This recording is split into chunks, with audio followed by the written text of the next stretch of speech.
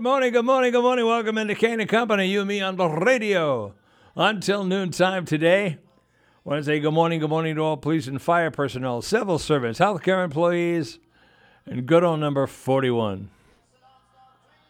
All right, Auntie Donna taking the morning off, and it's you and me together until noontime.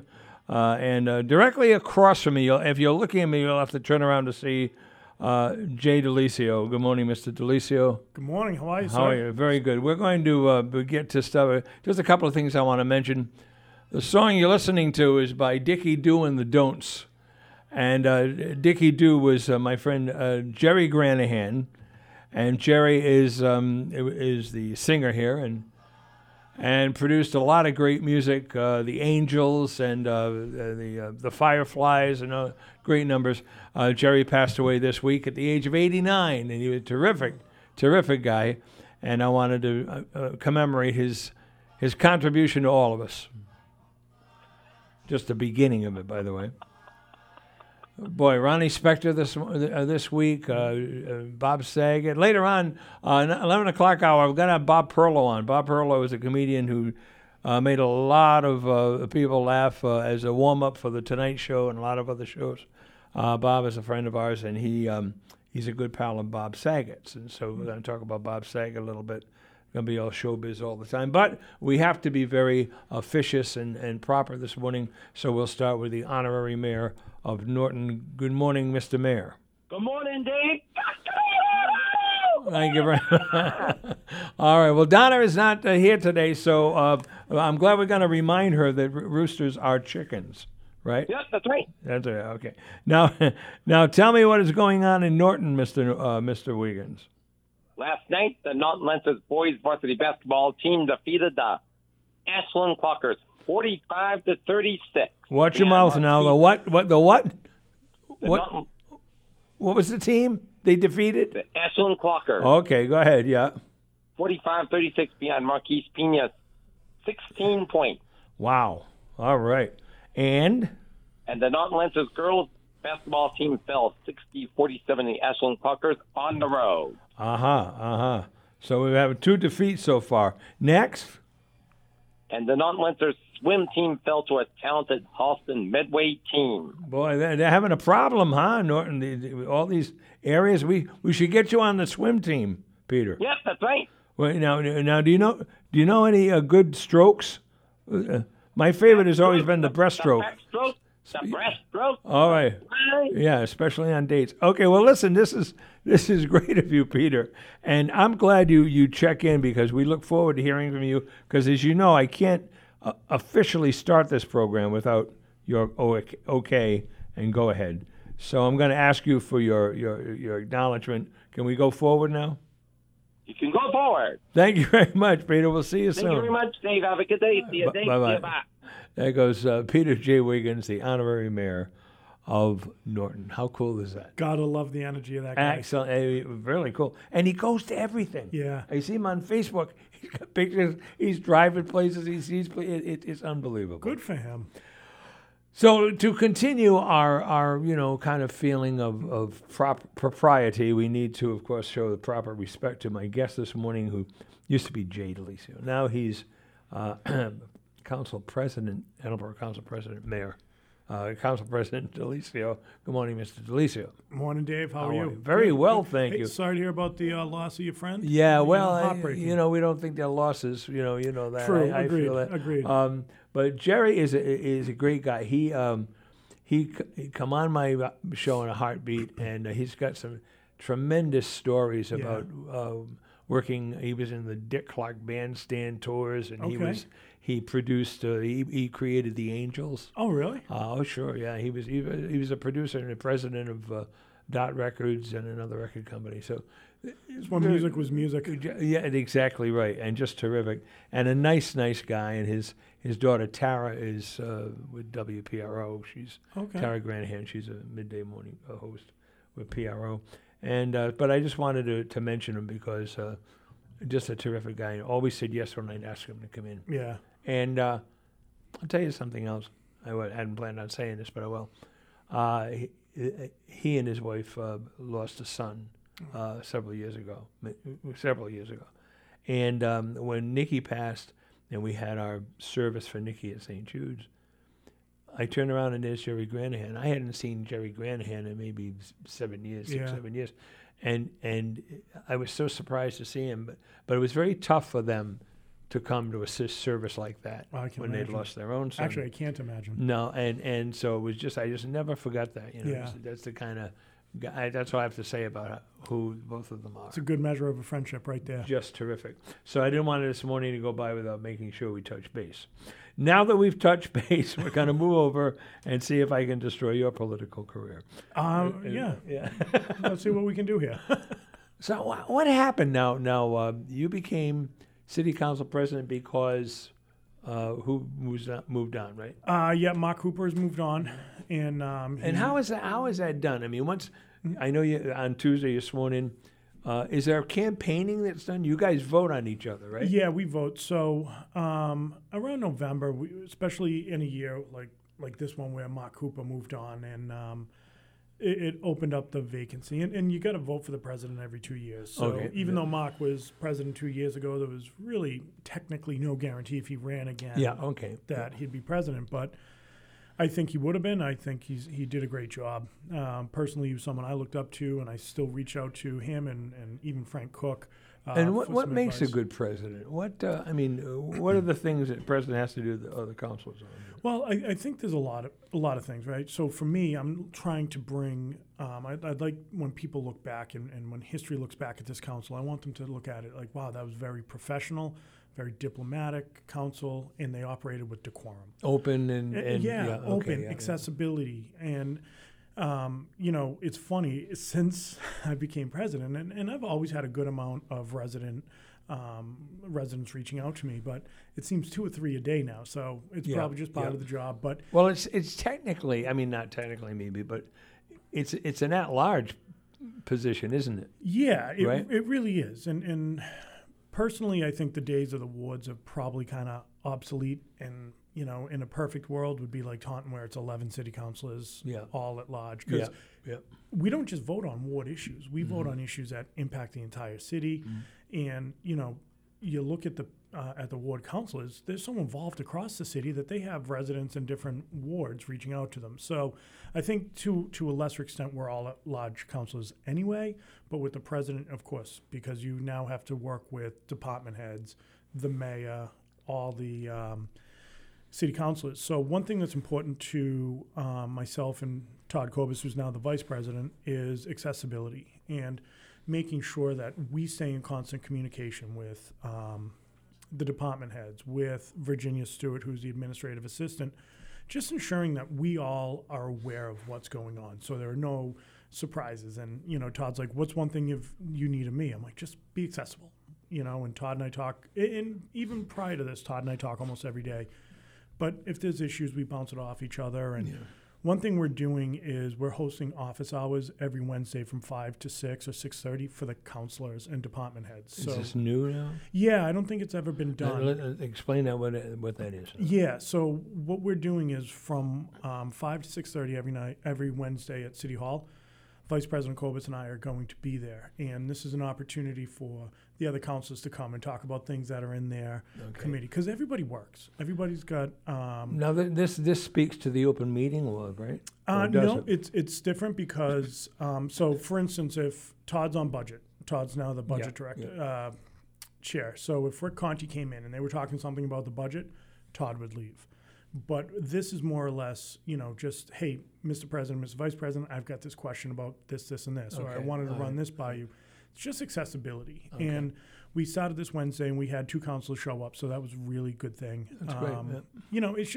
It's being there because we are a team, and it sounds so weird to say we're a team when it's a political faction, essentially. Right? Were there other councils, any other councils that were nominated for president? I mean, did you run against anybody in this? Yeah, Rick Conti nominated Kathleen DeSimone. Okay. So kind of new though, right? No. She served 1 term. I was coming off my 4th, and The way it works is right around November, especially where there isn't going to be an incumbent president, I started kind of getting some feelers, and people were asking me, some of my colleagues, which was really kind of a nice feeling and pretty humbling, is they're like, you're going to be the next president, right? And I'm like, we'll think about it. And time went on, and I started talking to people, and, it's not uncommon for people to be like, hey, I want this committee, so I'll vote for you if you give me this committee. Oh. I don't play that game. Right. If my 8 years of service to that point isn't enough, then I don't deserve to be. I don't deserve the presidency, and I think people respected that. It was nice. It was. I had 7 of my colleagues support me, which was really nice, and I'm really looking forward to this term. I think it's going to be. We're going to do some great things. There's a lot in front of us, a lot that's going to be coming down, and we just need to make sure that we're moving the city forward with every vote we take. Mm-hmm.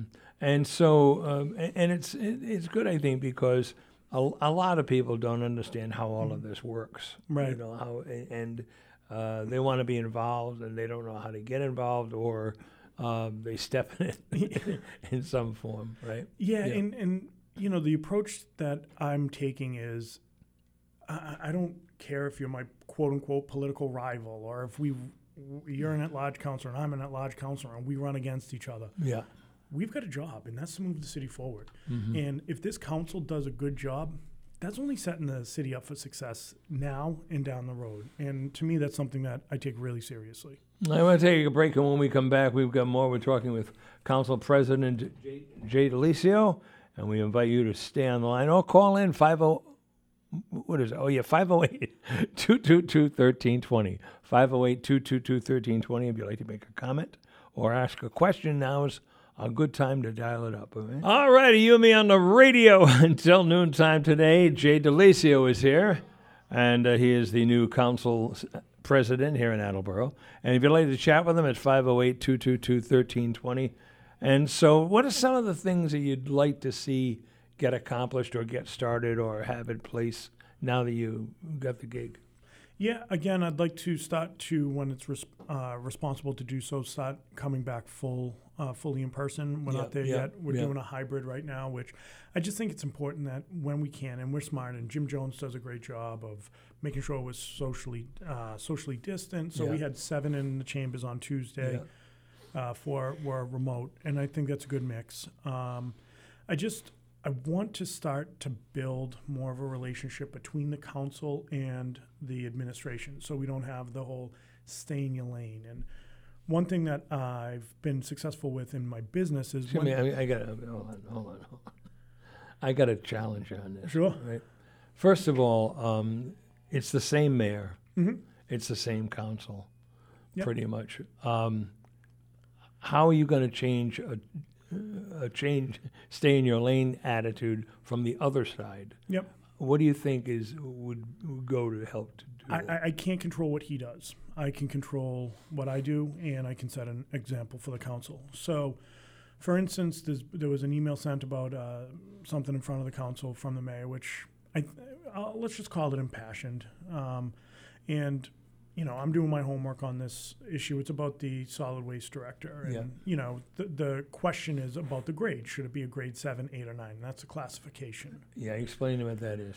So it's a classification. Yep, it's a classification so each job responsibility or each job title has its own job description, job responsibilities, which comes with increased pay and things of that nature. So we're trying to figure out, is this position a 7, 8, or a 9? And it's come down in front as a 9.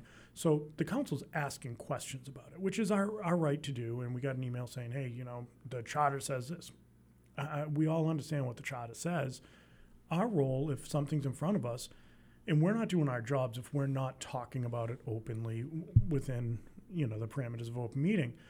So I actually emailed the director of personnel. Here's some questions I have, and personally, the research I've done, I think it makes sense. I think the 9 makes sense based on what this role is going to entail. But the mayor sent me a text. I heard you spoke with so and so. Thank you for that. So I picked up the phone and called him. I said, hey, let's just talk instead of texts and emails. let's you and I get on the page. And there's no love lost between Paul and I. You know, that's well documented throughout the years. And we're working to kind of bridge that gap, because if this city's going to move forward, we have to put anything that was between us as water under the bridge so we can move the city forward. And I said to him, I said, look, when these things arise, I'm going to pick up the phone and call you. I'm not going to email you. I'm not going to go to the paper. I'm not going to go to the TV station. I'm going to pick up the phone and call you. And he was very receptive, and we had a really great conversation. So there's cautious optimism, I think, on both sides, that we'll be able to forge a relationship to move the city forward. And at the end of the day, it's not about his future aspirations, my future aspirations. It's about the here and now, and how do we move the city forward? How do we continue to get Attleboro to the point we know it can be? Mm-hmm. Okay. All right. Good. All right. So these are some of the things you're going to start trying to implement. Right? Some things have already started. You know, I think it's one of these, let's hit the ground running, let's be accessible, and just keep the lines of communication open. I've talked to a lot of the department heads over the first week and asked, what are your expectations and what can we do to have a good relationship? And, you know, they've asked me the same. And, you know, they said, well, what's important to you? And I said, we need to control spending. That's the most important thing to me right now, because we don't know what the next couple of years are going to look like. We don't know where we're at financially 3, 4, 5 years ago from now. And people say, well, you guys are spending a lot of money, and we had the big surplus, and you're spending the money.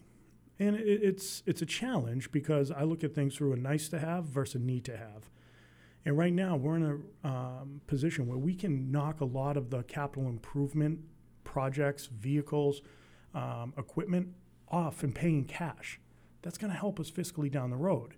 But it gets to the point now we're starting to look at, well, how about money for this sidewalk or that sidewalk? And let's get the Performing Arts Pavilion at Highland. Well, let's practice the pause for a minute. Let's see, is this something we need right now?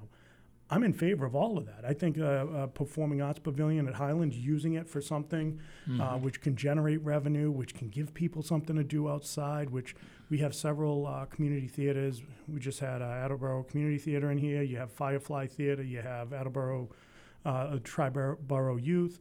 So that's a great thing to have, but we don't need to do it all right now. So let's just see what makes sense. Where are we fiscally? Because the worst thing we can do is a year, 2, 3 years from now, be sitting here talking about layoffs. And we don't want to be doing that. And we want to make sure that we're setting the city up, because the city's growing. And we're outgrowing buildings. We're outgrowing City Hall. We're outgrowing the police station. So let's think about how are we planning for the future. And one thing I've always said is the votes we take today impact the city 5, 10, 15 years from now. And that's something I take very seriously. Now, I also want to ask, I'm guessing there's a lot of people that don't know what you do. My others just say, you gotta have a day job. You got a day job. I gotta have something to fall back on when I wanted to be a performer. Well, you gotta have something. My mother one time heard that shoe salesmen get salary and commission. Yep. So she thought that was a great job. But, you know, you could always sell shoes. I remember my mother. And when I'd hit things a little tough, I remember, you know, my wife saying, well, you know, you could always sell shoes. Tell everybody what it is you do. Sure. Because they may not know. Yeah, I'm the assistant registrar for the Registry of Motor Vehicles. So I oversee all of the 28 registry locations, the service centers across the state. So, wow. Yeah. We're working on changing the culture there, and we've come a long way in a relatively short time. Can you do anything to improve the driving attitude of the Massachusetts license holder? Well, it's funny because that's something that this registrar takes very seriously, and it's something that we are working on is, you know, and Registrar Ogilvie says she expects every single employee of the Registry of Motor Vehicles to lead by example. And I think that sends a strong message. Okay, yeah, because, I mean, almost every time, of course, in Rhode Island right next door, every time I'm driving and somebody goes flying by me or cutting me off, it'll always be a Mass license plate. Drives me nuts. Not that Rhode Island drivers are much better. Believe me, I'm not, you know, but I'm just saying that almost every time before the car finishes passing, I know I'm going to see a Mass license plate. So are you saying that Massachusetts drivers aren't great drivers. I mean, I'm no one's sure, ever I said know that. I should. I We've apologize. never heard I that. realize I'm stepping out on a limb here on this thing. But it's interesting that you have this gig, and a lot of people I don't think realize it because you're so present here and making sure things are happening here. It's really terrific. And of course, you haven't facilitated my getting the director of the DMV on the air, but thanks very much. I don't have any contacts at the DMV. I mean, the RMV. Is it RMV here? What is it? All right, DMV, Rhode Island. Yeah. Well, you can't get me the DMV guy? I bet I could. I'll make him you could get. I know a guy. I'll make some calls. Thank you very much. Very good. No, so, I mean, listen, you can't even get the rest of the councils to come on here, so never mind anybody else. Yeah. To each their own. I think there should be a mandate. That's personally, I think there should be a mandate. Well, masked and attending this radio show. So this is exciting. Now, how did you get to be president and Todd Kobus, a VP? Was it a number of votes, or did they vote specifically for those positions? How did that go? So on the first meeting of each term, after inauguration, we go and we have our first meeting of the term. Yeah. And the city clerk will run the meeting until the president and vice president are elected and sworn in. So the first and only piece of business was electing the president and vice president. So Councilor Angelo, the new Ward 4 councilor, alphabetically was first. He nominated me, which I truly appreciate. And then, including myself, 7 other people concurred. And then the same with Councilor Kobus. I believe Todd was 6-3. Okay. All right. 6-4 was his. And what was yours? 8-2. Oh, gee, there you go. Whoa. Oh, stand by. Kobus is on notice. Yeah, no, I think, and it was interesting because I know Rick Conti wanted to be vice president, and Rick's been around for a long time, and he's done a nice job. Yeah. No one works, no one does homework the way Rick Conti does homework. When he was on the show with me here, and I haven't been able to get him to come back, by the way, but I've sent him several, but he came in and he reminded me the last time he and I think had seen each other was when he was at Christmases for Kids putting bicycles together. Oh, wow. We used to do bicycles all the time. We had to stop it because it was just logistically impossible. But he was over there putting bikes together. So his contribution to the city and everybody is well documented. Decades. Even away from the council, of course. 100%. Other things that he's done. So that's very cool. Yeah. And I like to tease him. He brings I appreciate his perspective, and it's funny because there are some things we don't always agree on, but when it comes to capital improvements, when it comes to the budget, when it comes to fiscal matters, the two of us generally are pretty aligned. Yeah. And, I appreciate the fact that I can pick up the phone and call him and say, hey, man, sorry if that got a little off the rails last night, or vice versa, but I appreciate working with Rick. I've been with Rick my entire time on the council. Mm-hmm. Maybe down the road, I don't know, this is kind of, maybe down the road you see somebody else running for council. I think Mr. McGee might decide to, Todd McGee might decide to give it a shot. Yeah, I think that'd be a good move for Todd. See what happens. Yeah. That'd be interesting because you're going to be needing, you're talking about changing, you're going to be needing new people, you're going to be needing younger blood. I hate to say that to you because you're a good deal younger than I am, but I mean younger blood. And it's important that as standards get set up that they're maintained and having people come in that figure out how to do it.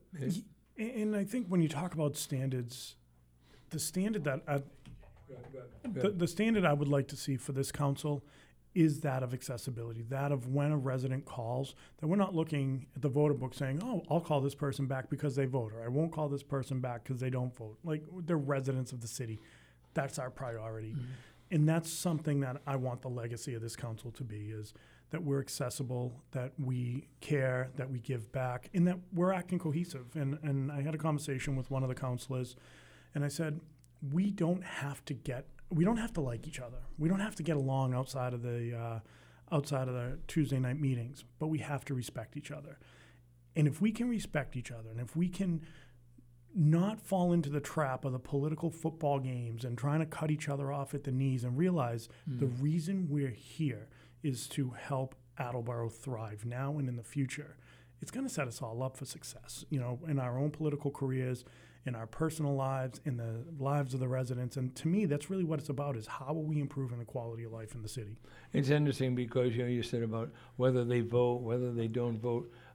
Based on whether they vote, you would only have to be servicing 9 people. Yeah. Because the horrible turnout for elections is embarrassing and disheartening.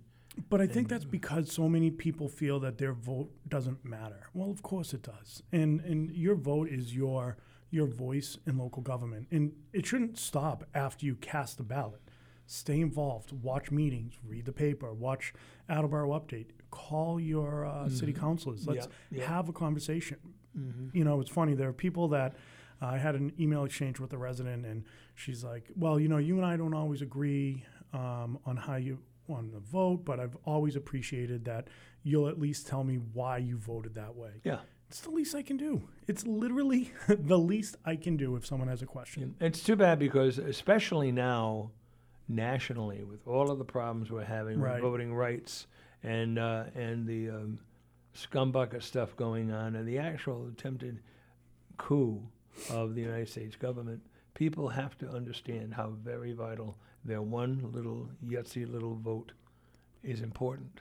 Yeah, and I think when you look at it, and it's twofold. So people are always like, how's the president of the United States going to create jobs?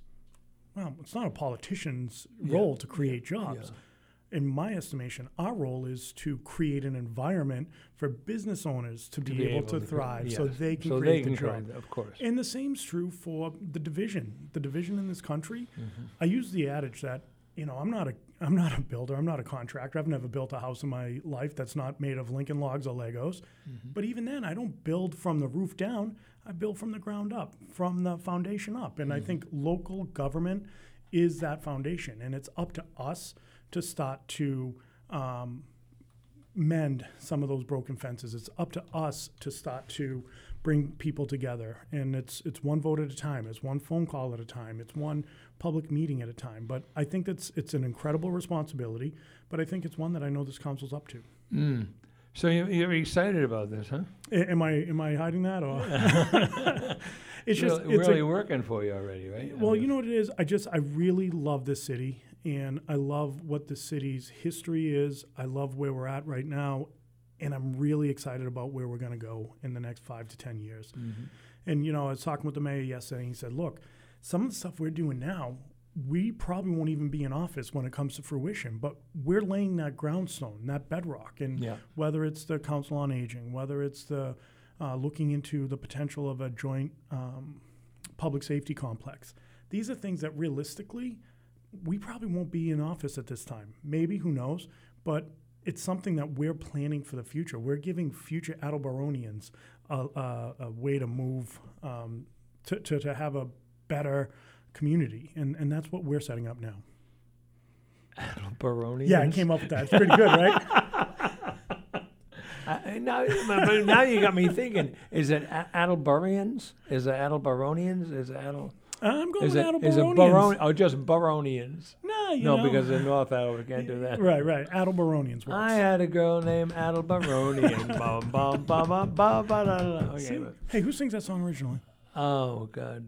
Well, regardless, let's keep it that way. Now you messed me up. You know I was setting it up. 40 years as a disc jockey, I can't remember. Not 40, almost. And so I had a girl named Bonnie. I'll think of it. So now I think Cobus is coming in next week. All right. Todd Cobus. And you and he are pretty much on the same page on a lot of stuff, right? Yeah, and you know what? It doesn't happen by mistake, and I think it's important because there's a lot of conversation that Todd and I have behind the scenes, and we'll walk things through, and we keep. You're going to get an open meetings charge now. You better not. No, we're not on the same committees anymore. Boom. But I want to point out people that don't know this. It's funny, but I've had you guys come in, and a topic has come up, and one of you will get up and leave the studio until we finish commenting on whatever it is, even though you can hear the conversation. And then when you come back, you don't make a comment, or he doesn't, whoever went out. And that was something I thought was great. I don't think I've had anybody do that in all the time I've been on the air when I've had people, because they just don't think about it. You've been very diligent about making sure everything's in a row. Yeah, I think it's important that we're practicing what we preach, and mostly it was about the budget or zoning or public safety, because we were on all three of those committees together. And it was interesting because usually you don't have that, two councilors on all three committees together. Mm-hmm. Yeah. But it was something that Todd and I have always taken seriously. And, it's the rules. The rules are in place for a reason. And we just wanted to make sure that we were keeping intact the integrity of the council. And the best way we can do that is by outside of the chambers and when we're in public, making sure that we're following the rules and procedures. Now, even 4 terms, right? Which is what? On my 5th. 8 years. Yep. On your 5th. When you get new city councilors, I know sometimes it must be tough because they really don't know. I guess they haven't had a chance to learn how stuff goes, right? And that must cause a problem. I'm thinking. I think not for you because you weren't president, but I think it could. So a couple things. I knew Kelly and Mike. Mike was actually one of the Kelly Bennett, the Ward 2 counselor. Mike Angelo, the Ward 4. Mike was actually one of the first people I met at the YMCA when I first moved to Attleboro. Okay. Yeah. So I've known Mike for some time. I know how hard of a worker he is. I've seen Kelly when she was on the Municipal Building Commission, and really impressed with what both of them bring to the table. And so you've seen Mike in the shower, I guess. Well, no. It was more, bench press, like, hey, bro, can you spot me, bro? Okay. Hey, bro, how much? Because I know you haven't seen Kelly in the shower. No. Hey, bro, how much you benching? That sort of thing. Okay. Very, very macho. Yeah, I can see it now. I'm like, it's a 5-pound dumbbell, buddy. And I'm the other one. I'm the other one. So they did a really nice job doing their homework throughout the campaign and watching council meetings and asking questions as things arose. We held an orientation last Saturday at City Hall, and we kind of went over all of the rules, the procedures, how a council meeting is run. Vice President Kobus and I had Kelly and Mike stay after the meeting, and we ran through their committees. So we did we spent about an hour and a half with them doing mock committee meetings, so they understood how it works and any questions they had. And they've done a nice job reaching out to myself, to Virginia Stewart, to Todd, and really some of their other peers too if they have questions. So hard work will go a long way in this field. And so you're feeling like you can't get the basics. Yeah. Pretty much, right? Yeah, I told them, I said, look, go into Tuesday's meeting. This past Tuesday was their first, and they both did a fabulous job. But I said to them, go in knowing you're not going to be perfect. Go in knowing you're going to make a mistake. And that takes the anxiety away from it because you've got your peers. We're going to help you. Yeah. And they both said, that helps. And I told them, just like when I hire someone at work, you're only new once in your career. Yeah. Enjoy it and use it as a learning experience. Oh, very cool. And if they work hard, and Mike's personnel in veterans and human services, he's talked to the mayor 3 times already this week alone on the subject we were talking about earlier with the solid waste.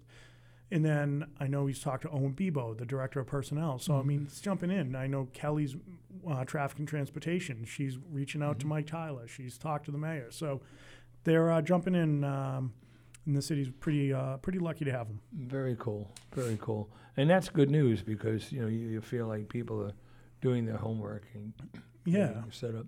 And, of course, you've always offered to help me out. You said to me the other day, stand by the window, I'll help you out. Which is very nice. Yeah, of course. But, of course, I was standing behind you with a little, That was the 4th floor.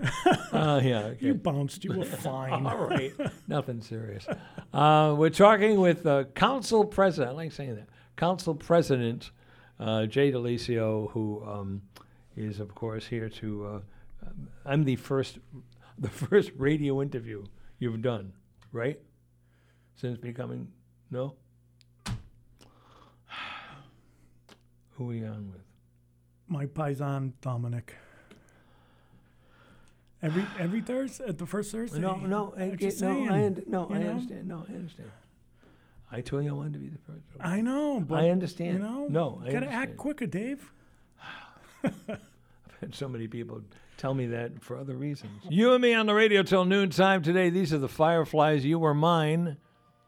And that was also produced and developed by my friend Jerry Granahan, and I'm just remembering him a little bit today and commemorating and celebrating his contributions. Another celebration we're having is the celebration of the election of President, I hate to say it, President Jay DeLisio of the City Council. Yeah. So tell me something, that, if you can think of something that happened since you've been city councilor that either surprised you or was an incident when when you're talking to your grandkids and you're going to say, one time, anything special that you had to go through? I guess the pandemic was a part of it. Yeah, I would say certainly the pandemic and how we continued to govern through this challenge of the pandemic and learning how to do remote and have the meetings remote, and how the public had to participate remotely, but also the need of IT. And one thing that I'm introducing business on Tuesday night, information technology, computers and telephones, things of that nature. One thing I'm introducing as new business on Tuesday is to combine the budget and the capital improvements committee into one committee. Right now we have 10 committees, budget and capital improvements. In my estimation, it's all part and parcel of each other. They should be one. That would leave a gap in a committee, because by the charter and by the rules we need to have 10. So we would create an IT and infrastructure a separate committee. Yeah. And the people from the other two would be part of that committee. Yeah, and what that would do is allow us to focus in on IT and technology issues and work with the MIS director, Bill Lennox, and really, because we've replaced so many computers, we've replaced servers, we've had network issues. So let's bring some attention to that from the council's point of view. And I think what it's going to do is help to diversify the council a little bit more in terms of where we're looking and what we're looking into. So I've gotten some feedback. I've received some feedback from department heads who think that it's a good idea and it makes sense. So we'll see how that plays out over the next few weeks. And that's an interesting opportunity to try to manipulate what's happening to you, right? Yeah, I think we have to be as proactive as we can, because a lot of times, especially with IT, if we're reacting, we're probably too late, which means that the server's already gone or one of the switches is outlived its usefulness. So this will help us be a little more proactive in the planning. And one thing that's really important to me is planning. And one of my favorite sayings is, if you fail to plan, you plan to fail. And it's just all about having a vision and knowing where we need to go. And what got us here where we're at today may not get us where we need to in 5-10 years from now. So we've got to be nimble enough to be able to change on the fly sometimes. Where'd you get your interest in being in politics? When the Challenger exploded, to be quite honest. I grew up in a very Democrat family, very Democratic household, and I saw Reagan, and as the Challenger speech, as they left the surly bonds of earth to touch the face of God. And I was just like, I said to my dad, I'm like, who's that? He's like, he's the worst president in the world, and he's one of those Republicans. I'm like, I want to be a Republican. So it really started at that early age. And just throughout my life, I was always paying attention and just interested in what's going on and just how it worked. I was just really curious about it. And then I was involved in like student council here and there in high school, and then I was the vice president of student life at Westfield State, and then reality hit afterwards. And I started. You talked about selling shoes earlier. I was actually selling shoes. I worked for City Sports. Yeah, I sold sneakers, and for a couple of years, and then I actually went into teaching for a bit. I taught history at Stoneham High School for about a year as a substitute, and I filled in for my favorite. My favorite teacher of all time, Jim Romano, who's since passed away. But and then the bills started coming in, and I looked at Amy. I'm like, to get a real job. Yeah. So I started in banking, and then when Scott Brown was running for Senate, he was our senator down here. I was paying attention still, but not really all that involved. And then I'm like, you know what? I'm going to go grab a sign, and I'm going to hold a sign for this guy. I want to. So then I started talking with and got to know like Howard Bebo and Paul Dion and some of the other people, and I started to get involved. And then in 2011, the opportunity came, and I said to Amy, I said, I think I want to give this a whirl and see what happened. And ran in 2011, and there were 9 of us, 4 or 5 seats. I snuck in the 5th seat as a relative unknown, but it really worked hard. I hit probably 1,200 doors throughout that summer and fall, and just learned and was at every council meeting and got to know guys like Walter Thibodeau and Peter Blair and Frank don't Cook. mention Thibodeau. Next thing you know, he's going to want to be here. I hope so. Don't. You Please, talk about a guy who. But I you look mentioned up him, to. he shows up. It's unbelievable. Great. It's like Beetlejuice. Oh, okay. Thibodeau. Hey, Walt. But the late Bill Bergevine. I would sit in the council, the peanut gallery, if you will, the audience of the council meetings. Every single meeting, didn't miss one. And he came up to me and he'd give me little bites of information here and there. And he said to me once, he said, the committee meetings, this is where the heavy lifting happens. This is where you have to make a difference. I'm like, interesting. Yeah. Another time he said to me, he goes, do you ever see me speaking first? Yeah. I'm like, no. He's like, that's because you have to have an open mind. And the best legislators are the ones who are able to sit there and listen to both sides. And that just resonated with me. And there's been times that I've went into a vote, I'm like, this is going down. We can't have that. And then someone like Mark Cooper would say something. And, well, remember, in the zoning board, we did this, this, and this. And I'm like, oh, yeah, that's an interesting, I never thought of that. This kind of goes back to my question about the early days on the council for any councilor who's been elected. They come in with this idealism maybe, or this list of ideas they know they can fix. I have found in my career people who work for anybody. And they, boy, if I ran this place, I know what and then they get the gig or they get near it, and they realize that it's like being elected president. You get behind the desk and you go, oh, really? Yeah. Oh, we can't because why? Yeah. So it's funny because, and you see, especially with new candidates, and we were all new once, and I came out in 2011. I'm like, I'm gonna fill the downtown with new businesses. Yeah, right. And someone on my campaign looks at me and goes, awesome. How? Yeah. I'm like, what do you mean how? I'm like, I'm just gonna say it. It's gonna happen, right? Yeah. So it's that kind of mindset, and I think the candidates that are successful are the candidates that understand really what it is that they're getting into to the best that they can. Mm-hmm. But it's also understanding that there's a lot of buzzwords in politics, and people love to use the buzzwords in politics, but that how piece is so important. Yeah, really cool. So, well, I'm really liking this because you and I don't think we've spoken this seriously ever. I don't think so either, and I blame Hawkins for that. Well, of course, it's his fault.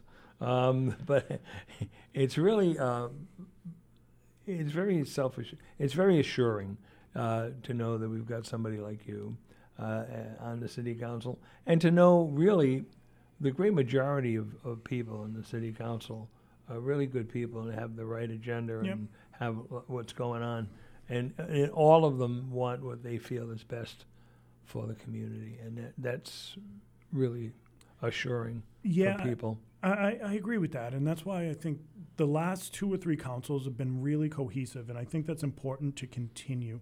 And like I said, we don't have to get along. We don't have to like each other, but we have to respect each other. And, we have to respect the administration. Our hopes the administration respects us. We have to respect that resident because the issue that resident's having is the most important issue in their life. We might have, we're dealing with the budget, or we're dealing with the American Rescue Plan Act. Well, what does that matter to the person who's having issues with their trash pickup or, with speeding on their street? It doesn't matter to them at that time. So it's an interesting dynamic that you pick that up in time and with experience. I know, as I like to do periodically so people really get to know who you are, totally off the top of my head, I've got some questions here. I don't know if we've done this before with you, but I want to do it again anyway. Let's do it. These are these questions from the Actors Studio. Yep. And have we done it before? We did it once. A long time ago. Long time ago. I think, Yeah. honestly, I think I might have been the first time that you've done it on the air because Okay. that's what you said. Probably. I Okay, hope you great. wouldn't All right. lie. So, well, I could lie. I'm not a politician, but I could still lie. Neither am I. I'm a public servant. Okay, thank Huge you. difference. Ah, there you go. See, I set them up. I'll hold them up, set them up, you knock them over. Okay, so here are some of the questions that John Lipton, is it John Lipton? Oh, no. Offers. They're actually from a Proust quiz. What is your favorite word? That's a good one. I got a favorite phrase. Yes, dear. Gets me out of a lot of trouble. What's your least favorite word? No. What turns you on creatively or spiritually? What really gets you excited going? Set an example for my son. Okay. What turns you off? Setting an example. No, I'm just kidding. People who are overly negative. All right. We'll say what's your favorite curse word, but I'm going to pass on that. I have an idea. I don't curse. That's what I mean. When my mother's in I understand. earshot. I understand. But your mother's got a mouth like a Oh, trooper. she does. My gosh. What sound or noise do you love? The sound of my Traeger grill turning on. Oh, there you go. All right. And what sound or noise do you hate? Car crashes. Oh, all right. Car crashes. Now, what profession, you've had several now, what profession, other than what you're doing now for a gig, what would you like to attempt? I would love to have my own cable show that focuses on cooking. Yeah. Okay. Oh, Cooking's a cooking become show. No kidding. Yeah. Oh, right. So I have a little not side hustle because I'm not making money, but it's an Instagram account. It's called Spot and Smoke, and it's just I have a ton of recipes. I have 3 grills on my patio. My wife thinks I'm insane, so that would be it. Gordon Ramsay. What profession would you not like to do? What is one thing you say, no thanks, I pass? I would say that's a good one. There's a couple, but right now, I would say press secretary for the President of the United States. Okay, you pass, you get to the pearly gates. Ooh. What do you want to hear God say to you? Welcome and thank you for making a difference. Okay. And what would you, this is my question, I added to this, what would you like to ask God? You can ask God anything you want. You get one question, you ask him anything you want. What would you like to ask him? Where's my grandmother? Oh, cool. Yeah, I think that would, my grandmother, very special to me. Tell me about her. She was just great. She was, I call her my Irish lass. And she was just amazingly strong, sweet. She had a sense of humor on her, and it was unassuming. No, wait a minute. You have Irish blood in your family? I'm half Irish, half Italian. Getting fights for myself for no reason. And you picked the Italian side to be on with Dominic before me? And you'd pick the Italian side to nod to, rather than the Irish side. I just want to be clear on this. Yeah, this is a battle. So I actually, even with my aunt, I had a picture of an Ireland shirt that was on my Instagram, and my aunt's like, finally, you chose the Irish. I'm like, okay, Auntie Mo, I got Well, Nicky's half Irish, half Italian, and he always talks about being Italian. He always leaned to the Italian See, side. I love it both. I mean, they're both such rich cultures, and there's a lot of similarities. They make a good combination. They do. Couples. I'd like to think so. But now tell me. I interrupted you about your grandmother. Tell me about the other thing about your grandmother. She just had. So at one point, we're at in this story I love. We were at a cookout at my aunt's house, and she's looking. I'm like, Nana, what's wrong? She's like, I can't find my friend. I'm like, Izzy's right over there. She's like, my wine, Jay. I can't find my wine. That was her best friend. She knew. Yeah, no, she was just, and she was always there. You needed a kind word. You needed that little boost of encouragement. And, my grandfather passed away the December before I was born. So he passed away. He was waked either the day before Christmas Eve or on Christmas Eve. And when my family got back to my grandmother's house after the wake, my mother and my aunt saw the story.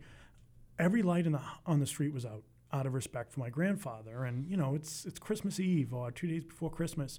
So my grandmother saw it, and she asked my mother and my aunt, she's like, why is everyone's lights out? They're like, oh, it's, out of respect for Dad. She went, first thing she did, she flipped the her own Christmas lights on, made sure that they all went on. Because as much as she appreciated it, she wanted to make sure that everyone knows that life's going to move on. We're going to be okay. And, let's enjoy Christmas the best we can. And then, as legend has it, every single house on the street that had lights started lighting up. So, very cool. that's just who she was. Just amazing who she is. Just an amazing person. Yeah, see, I'm teaching Jay. I teach him. Is as opposed to was. Yeah. She was, and my older brother and my cousin Aaron, who's a year younger than I am, we spent so much time there growing up. And we were the three oldest of the, 12 grandkids.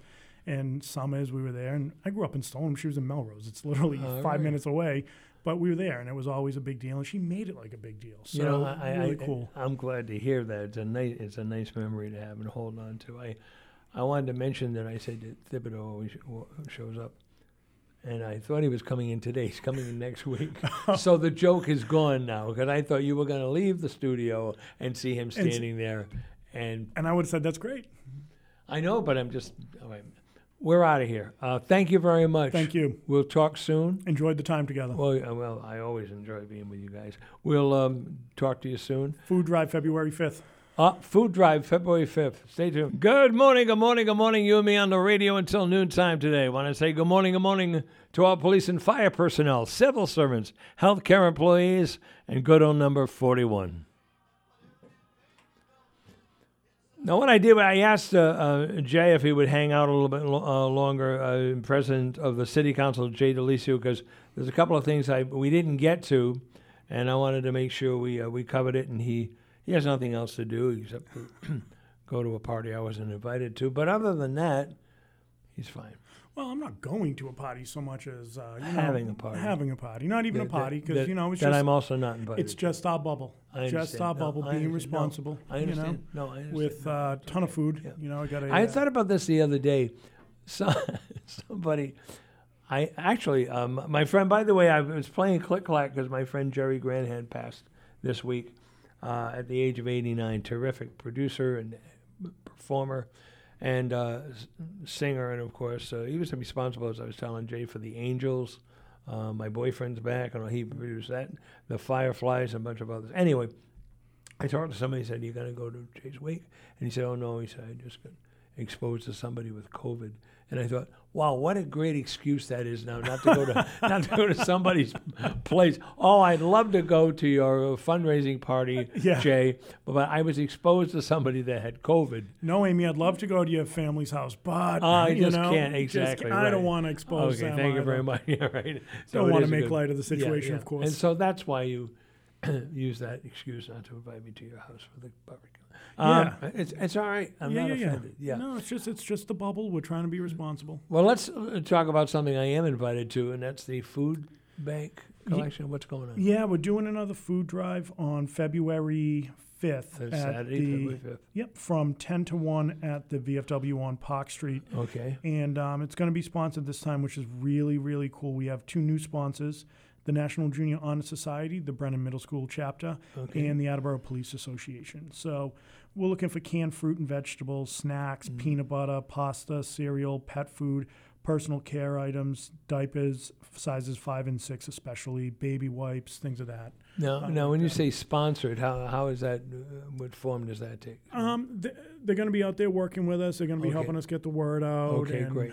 It's a great way to get them involved. And, of course, I'm willing to bet the Attleboro Youth Commission will be involved. And it's really great. And, we every year we have the opportunity to record a little piece in AACS Studios for Martin Luther King Jr. and tying it all in. I used a quote of his about service, and anyone can serve. You don't need a college education. You don't need, a skill set to serve. You just have to have a soul of love. And, that's really kind of what all this is about. And I tied it into what we're doing across the city. In so many things throughout the pandemic, it's service, and it's helping people out. And I think during the pandemic, that quote, it's a lesser-known quote of Dr. King's, but it's something that resonated with me, and I think the essence and the spirit of that, we see that with the food drive. Mm-hmm. Now, you got a lot of work that you're involved in over and above the actual council stuff. And Amy, I know, is very supportive for your wife, Amy. And talk about how that is. That can really be tough if somebody's into something and the spouse isn't. It can be really tough. It's almost impossible. And when I first started, Brian Kirby, former city councilor, said to me, goes, Jay, he's like, you can have all the support of everyone across the city, but if you don't have the support of the people who are sitting at your breakfast table, you'll never be successful. Mm-hmm. And this really resonated with me. And it's hard, you know. Sure it's really hard on Amy and Ron. It's not really hard on Ryan because the kid's just got like this thick exterior. And, you know, we talk about it. And he's like, hey, Dad, at school, someone was talking about this. You know, and I'm like, okay, so here's the situation, and here's really what it is. What's tough for Amy is when the Facebook posts get going and some of the letters to the editors, which, you know, luckily we haven't had that in the last couple of years, which is a good thing. But it's tough, and it's tough. We like to joke that I'm like, yeah, Amy supports me because she likes when I'm not there. But all joking aside, you know, it impacts family time. It impacts our ability to do things. And, you know, this week I was at City Hall every night this week other than maybe Friday. And I love it. And Amy loves that I love it. She sees the impact and she sees Ryan's passion for it and his involvement. But, you know, every year we have a conversation before I pull papers. Does this still make sense? Is this going to be, you know, are we going to be able to do the things we want to do? Is it going to impact our family life? Because my family is most important to me. It's funny, you talk about Facebook and stuff like that now. You know, I've been in talk radio for years, and the stuff that has been written and said and thrown at me and rumored about me and da-da-da-da-da. But you have to think about the agenda of the person that's writing. Right. What is their gig? What's their problem? Many times it's a form of jealousy, or celebrity, or jealousy of you know, the esteem that you've managed to muster up from people. And they're frustrated on their own level, usually having nothing to do with you at all. Yeah, and, you know, at work, at the registry, I talk to my customer service reps, and I'm like, look, there's a difference between someone swearing and being sworn at. So, you know, you got to look what's going on outside their lives. You know, you're exactly interacting with them for 10, 12 minutes. Yeah. You know, if you're telling them that they don't have the reg and title application and they drop an F-bomb, it's a lot different than them dropping an F-bomb directed at you and making it personal. And that's kind of my approach here is like, what's the why behind the what, you know? Why are they coming out? Well, it's usually the same why. Yeah. Actually. It's usually the same why, you know. And especially now, with everybody struggling financially and worried about COVID and all that other crap. And then they get there and they think that all you guys want to do is just irritate them. And you know, they don't think, the customer doesn't think that you have a family and you got kids and you may be in a very similar situation. Right. But you're just on that side of the counter. I've always said, you can say anything you want about me. Don't bring my kid into it. Yeah. And then someone's like, well, what if they said something about Amy? I'm like, oh, then you're on your own there, kid. You deal with Amy. She'll come. Not going to do it. Hey, how you doing? But all joking aside, you know, I'm fascinated by a lot of the leaders of the past, especially Abraham Lincoln. And one thing Lincoln did, which I thought was really great, is he would take his political enemies and put them on his cabinet. He would say things along the lines of, if someone doesn't like me, I want to know why. And I don't think that meant that he's like, oh, my God, that person doesn't like me. Why? I'm so sad about this. No, it's what can I be doing differently? Yeah. Did I do something? What did I miss? And I think that's fascinating. So there's been times on Facebook when someone's like, oh, this guy's this, that, the other thing. Yeah. I'll shoot him a private message. Hey, do you want to talk? Is there something that I can do better? And a lot of times they're like, oh, I didn't know you'd read that. And, you know, a lot of times they're fake accounts. A lot of times they're people that don't even live in the city. But you can't run from it. It's the only way you're going to get better. And, you know, as long as it's not personal, then I won't take it personally. Yeah. And even if it is personal, so what? So what? I mean, who cares? Oh, gee, God, you know, ring my doorbell and run. Okay, bye. Yeah, they have the same right to their opinion and their thoughts as anyone else. And you know, they pay taxes. They live here. They shop here. You know, they work here. I mean, this is their community, too. It's interesting to me, though, because these people, it's funny, they want you gone. Now, in my history, people were right, and they want me fired. I got to be fired. It can't be reprimanded. It can't be suspended. It can't be take $20 out of my salary. Yeah. I got to be fired. No regard for the fact that I might be trying to support a family. Right. And I might have. And in my case, it's funny because you don't have to listen to this show. There's right, nothing you can change the dial. But not only do they not like it, but they don't want anybody else who would like it not to be able to hear it. Yep. They want to punish everybody. Yeah. It's really crazy stuff. It's you can swipe, you can turn the radio dial, you can whatever. But sometimes that's the communication. It's their style of communication, and you just can't take it personally. And I told the new counselors that. I said, look, your name's going to end up in the paper, and it might be unflattering one day. You might have your name on Facebook one day. And at the end of the day, trust in who you are. Stay true to yourself and know that you did everything for the right reason, and it's going to pass. News cycles are generally pretty short. That's exactly right. Things change, and people can't remember. Just stay focused on doing the right thing at the right time for the right reason, and you're going to be okay. Yeah. We're talking with Jay Delisio, new president of the Attleboro City Council, and I wanted him to recount a story he started to tell me off the air. I have a rule here that actually Jay knows it, I think. I have a rule here. When people come into the studio, I try not to talk to them during the breaks or before the show about anything we're going to talk on the air. We'll talk about other things, but I try not to talk about anything on the air because they'll always tell you some cool story. And then when you ask them to repeat it, all of the great details go away because they just told it to me. Right. So they don't tell you the whole rich story. So we started to talk about his grandmother. We'll take a break, and when we come back, Jay will tell you this grandmother story. And I wonder if you'll be able to figure out why I would want him to tell this story. You'll never figure it. Stay tuned. You're listening to Kane and Company. All righty, you and me on the radio until noontime today. Auntie Donna is taking the day off, but with me is President of the City Council, Jay Delisio. And just before he was going to leave, he started to tell me this story about his grandmother. And I stopped him and said, I got to hear this on there. I got this on there. And let's talk a little bit. Now, your grandmother's name was? Alice. Alice, okay. To me, Nana, and we all call her Alice, too. It's just kind of funny, remember when Alice did that? And, it's just really, really funny. And my kid brother actually did the ancestry thing. Oh, yeah. So her birthday is January 1st. So 1914. So my brother found all these pictures of my grandparents' wedding, the house that she was born at, and all this other cool stuff. Great. And it's just, she passed away in 2008, and it was 2 days before Father's Day, 2008.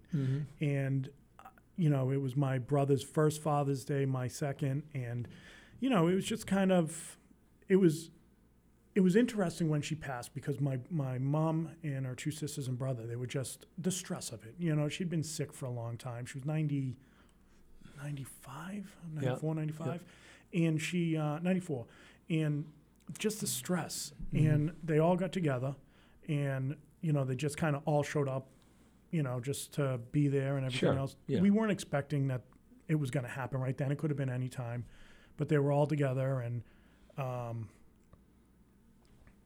they all held hands and prayed.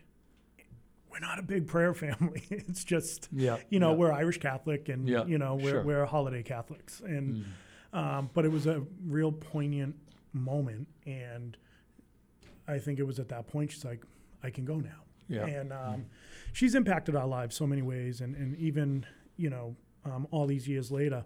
So a few years ago, my wife had her friends from high school come over, and they're just a great group of women, and all they do is laugh and laugh and laugh, and they want to do something different, so they brought in a medium. At this point, I'm like, oh my God, medium. This is interesting. Yeah, I'm like, all right, what are we doing here? This is malarkey. Not on board. So, not on board with it.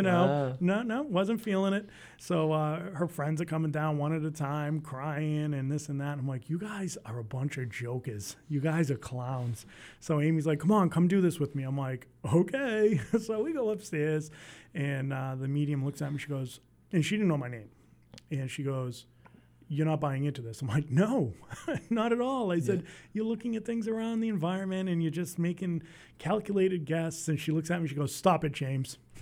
I'm like, okay, a little weird, because that's what my grandmother would say when I was getting a little out of line. And your name is James. My name is James. James. Yep. Jake, take away the ums from James, and you got Jay. But so we're just sitting there talking, and I'm like, all right, pique my a little bit. Still not 100% bought in.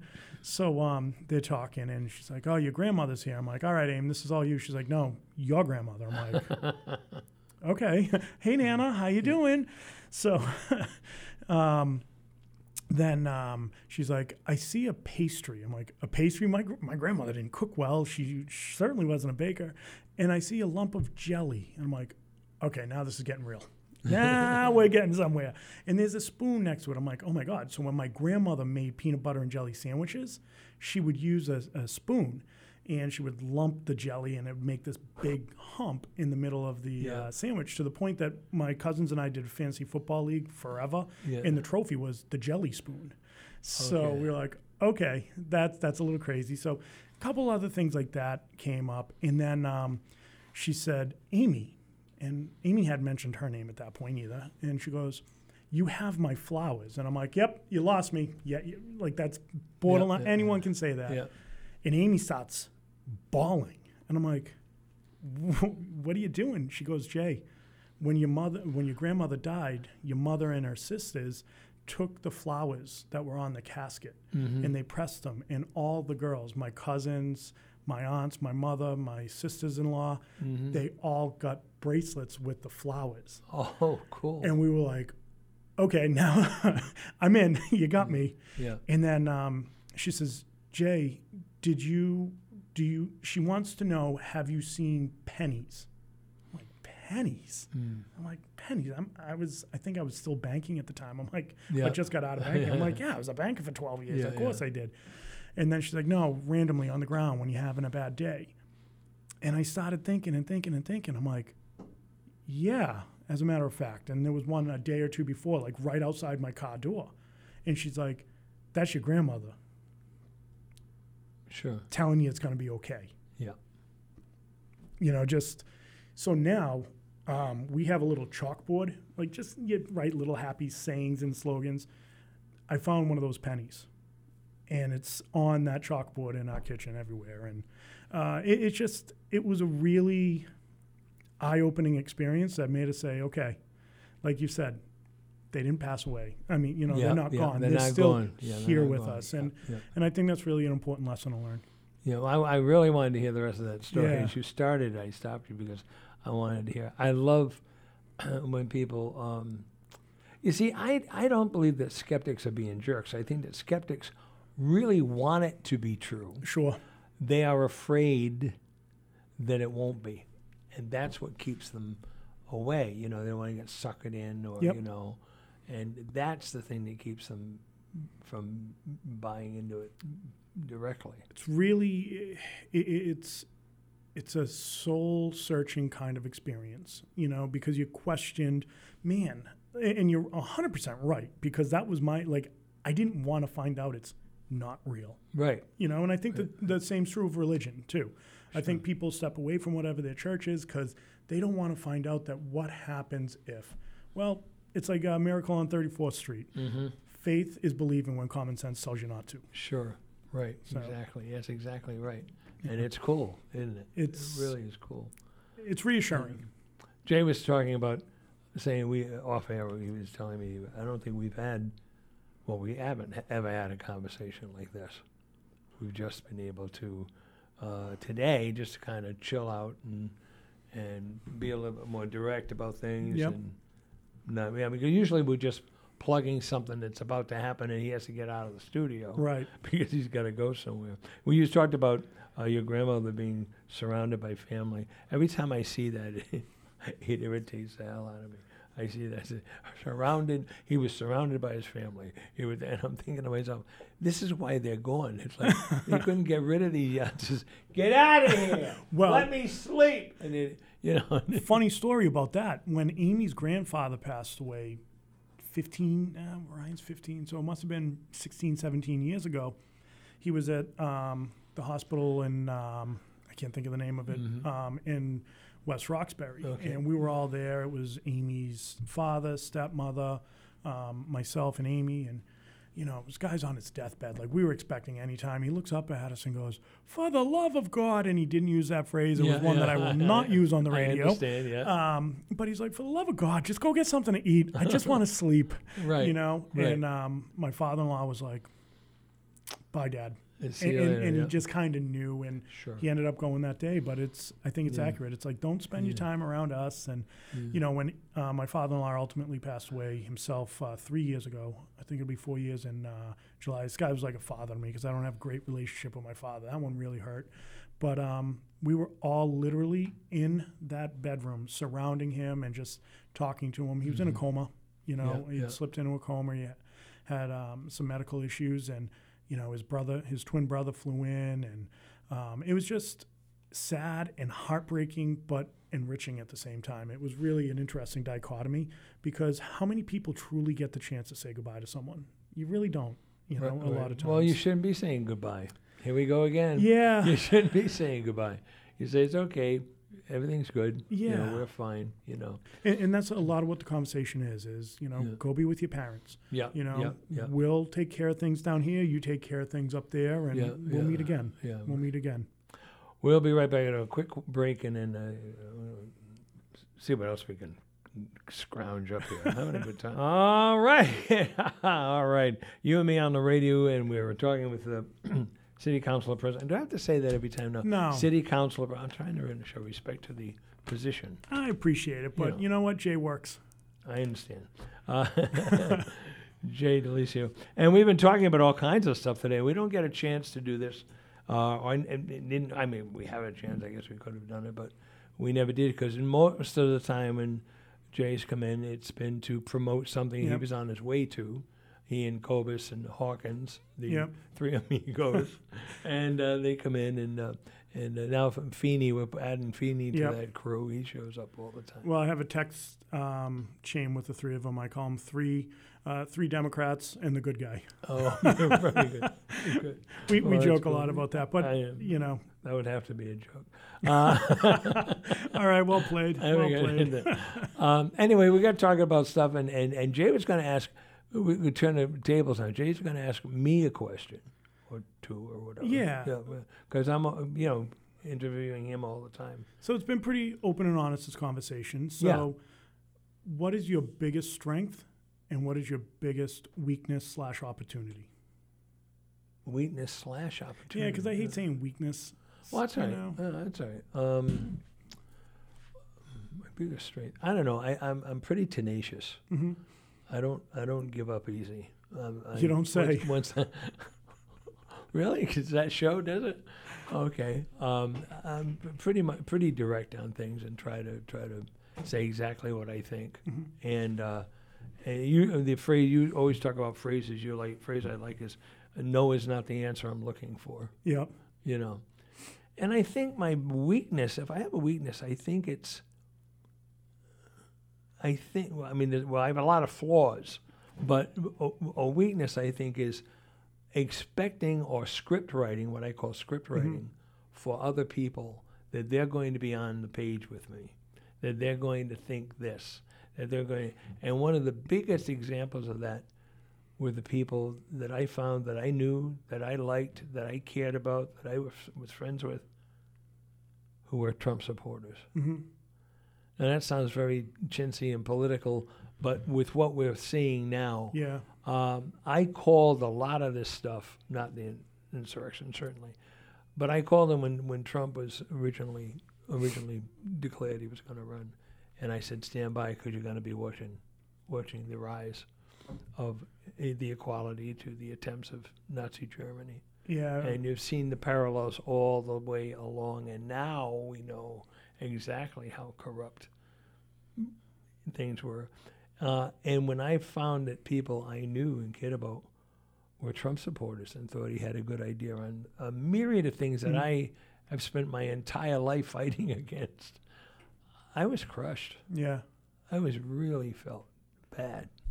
And it's funny when you have expectations of people, fair, unfair, just kind of what it is. So I can certainly understand that. Yeah, I guess, but I mean, you write these, and I used to tell people all the time, that's the other thing, I don't write scripts. Somebody says, well, I say, why don't you apply for the job? Oh, no, they probably have blah, blah, blah. And then, no.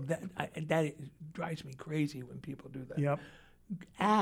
Go ask. You don't write the script Right. because they haven't seen it.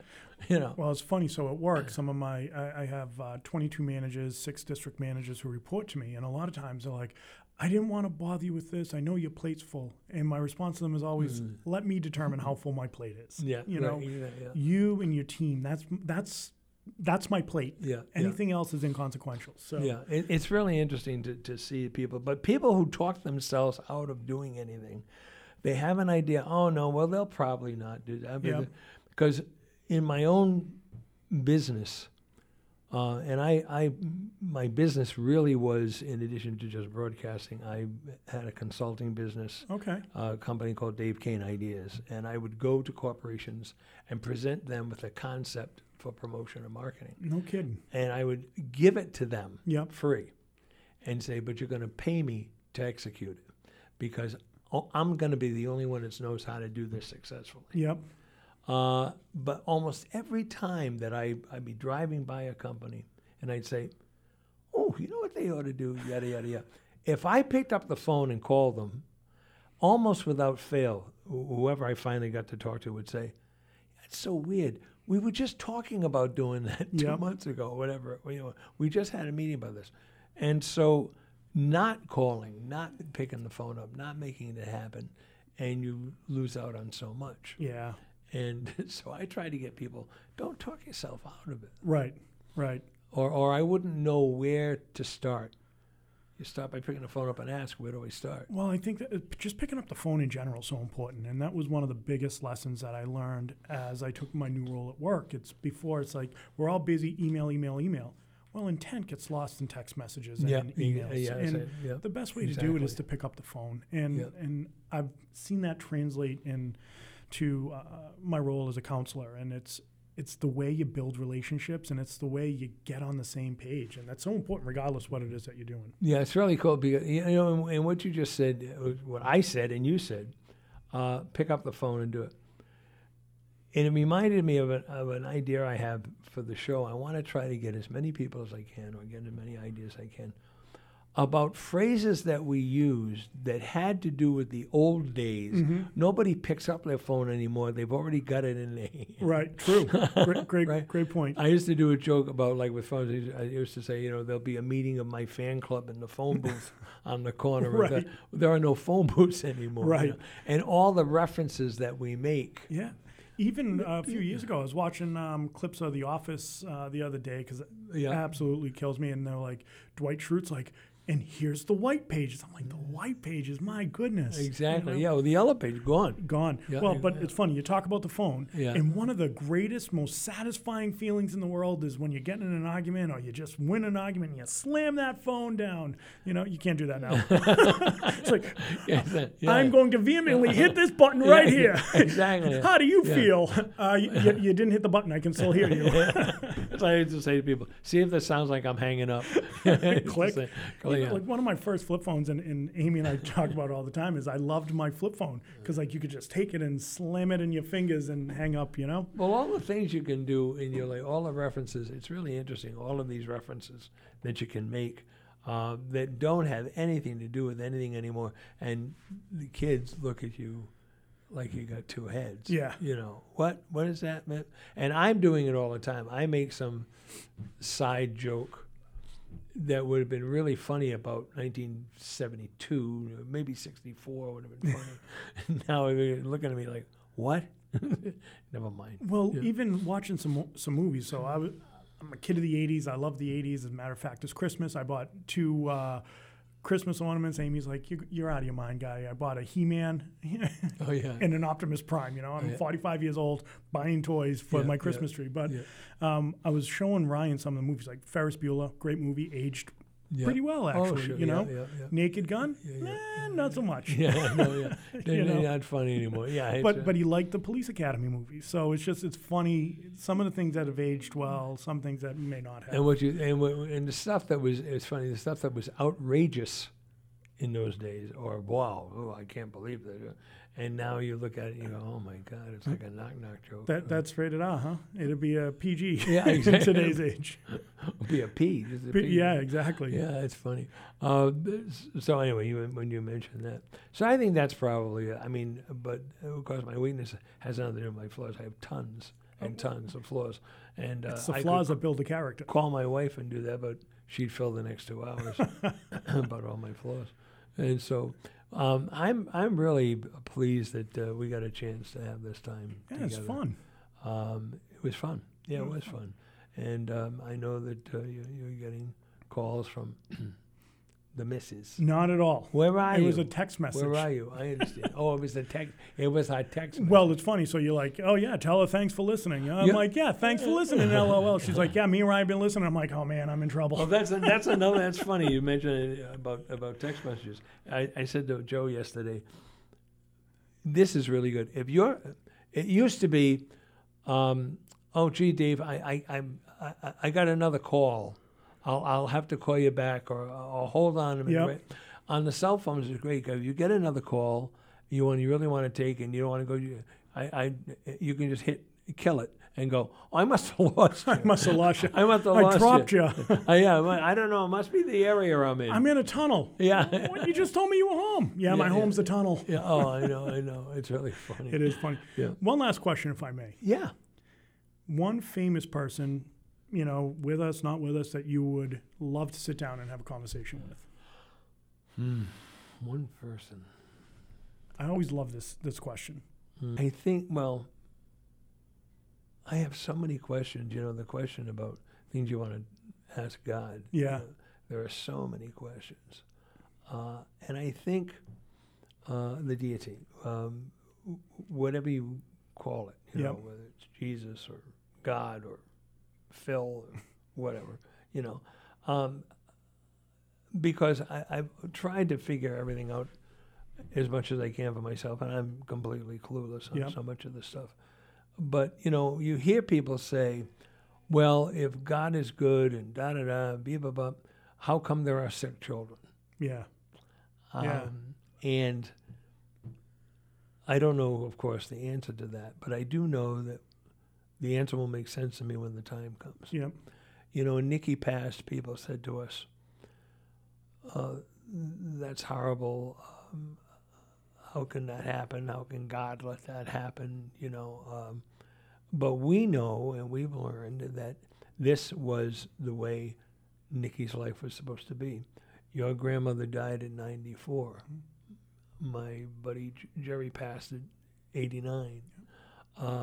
Nikki was 18, but he came here to us, was given to us as a gift for 18 years, and we learned from that there is a reason for all of this, and the residual of all of this 41 stuff and everything is this was part of the job he had to do, and it's really helped us to accept what has happened. We wouldn't have chosen it. Of course. If we got a chance to undo it, we may very well have done it, certainly, but we didn't, and so that's where your faith comes in. Yeah. Having faith when things are going great is easy. It's when you're trying to figure out what is this about. But when you realize there is something about it, there is something to it that we don't know, that's where your faith comes in, and that's what helps you to survive. That's what it is. So I'd want to ask whoever this is or whatever this is, okay, explain to me why this was done this way. That's interesting. And that's what we're holding out to wait for. Yeah. I don't know if I believe. I don't know if I believe in a physical deity anymore. Yeah. I definitely, for lack of a better expression, I think I believe that the force of good, because I have learned that there is great deal more force of good in the universes than there is evil. than there is bad, Yep. than there is negative. If it were not true, we would already be destroyed. True. We have a lot of things coming at us. We have a lot of things we don't know what's happening. Global warming, COVID, whatever, housing system, whatever. But when we learn and believe that there is something more to this right now, not tomorrow, not when you pass your limits, no, right now we'll learn, we'll see, we'll get it. Yep. And we will realize that there is a great deal more good than bad in the universes. Yeah. And having faith in that and having the belief in that, that's when I feel like I want to celebrate. Well, it's an interesting point because you're 100% right. I mean, I think there's a line in a Billy Joel song, "The good old days weren't always good and tomorrow's not as bad as it seems." Yeah. And that's kind of along those same lines of, there is a lot of good that goes on. And we're seeing that here locally. And good news doesn't sell newspapers. It doesn't there's another one of the phrases, right? Doesn't sell newspapers. But it's the bad news. People inherently are drawn to, all the stuff that you see in the news. In, how often do you lead with, local youth group leads diaper drive and helps 100 families in need? Well, they're doing it now more. I mean, they just did the thing with Norton, and is it Norton and the going green, the police going green? Yeah. I mean, there'll be that stuff, but like I'm you talking said, more people national level. but it's the same. I think it's the same thing. I think people don't broadcast it. You know what I couldn't understand, and I still don't. When people are found guilty of something, misdemeanors, whatever, and they're given community service as a punishment. Now let's think about this for a minute. That's it. Just that you're going to help somebody that's less fortunate. How do you like that for punishment? You're going to do what some of us volunteer to do. Exactly. I mean, if it's a good thing, and it certainly is, but I mean, we bridge it in the phrase of, because a lot of people don't want to participate. Right. You guys have a bunch of people coming for the food drive as an example, but there's a lot of people not there. Right. A lot of people not driving in. A lot of people not joining you. And so this thing about, well, that's it, you're going to do a food drive. That's it, Well, but you know what I'd like to think is that the hope is that by doing the community service, by interacting and integrating yourself in a different situation you're not used to, it might trigger something to say, I can do this when I'm done, and this is something I want to continue to do. So that's kind of the other side of it, but I think you're right, though. It's kind of like community service. In the community service, a lot of times picking up trash on the highway, which is important, don't get me wrong. But, well, we do what we can with what we got.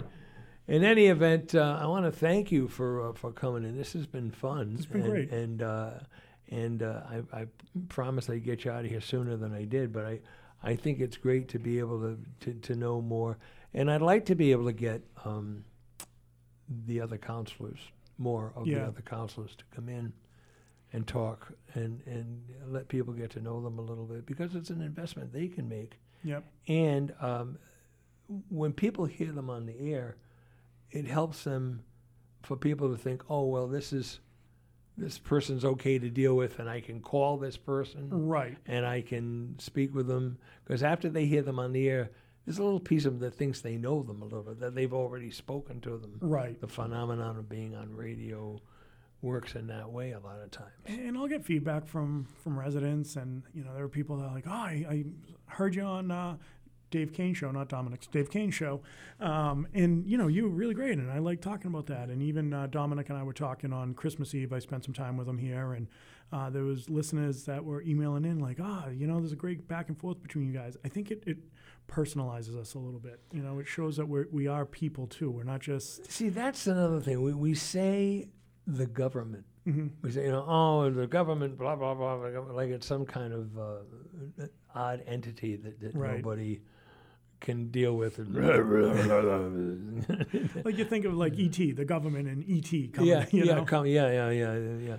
And so it's important, I think, to help everybody. And I'd like to see, the other counselors come in and sit down and talk, because the people that I've met have been fine. and I think I've treated them well. Yeah. I've tried to treat them well. I don't have a particular, agenda Right. because I don't live here. I don't vote here. It doesn't stop me from having an opinion, of course. It doesn't stop me from having an opinion, right? Especially stuff I know nothing about. Well, That's where I have the most opinion. yeah. Well, I Stuff think I you're know pretty well nothing versed, about. though, Dave. I think it comes down to what are people comfortable with. It's easier for some people to just do the Tuesday night. You're in what seems to be more of a controlled environment.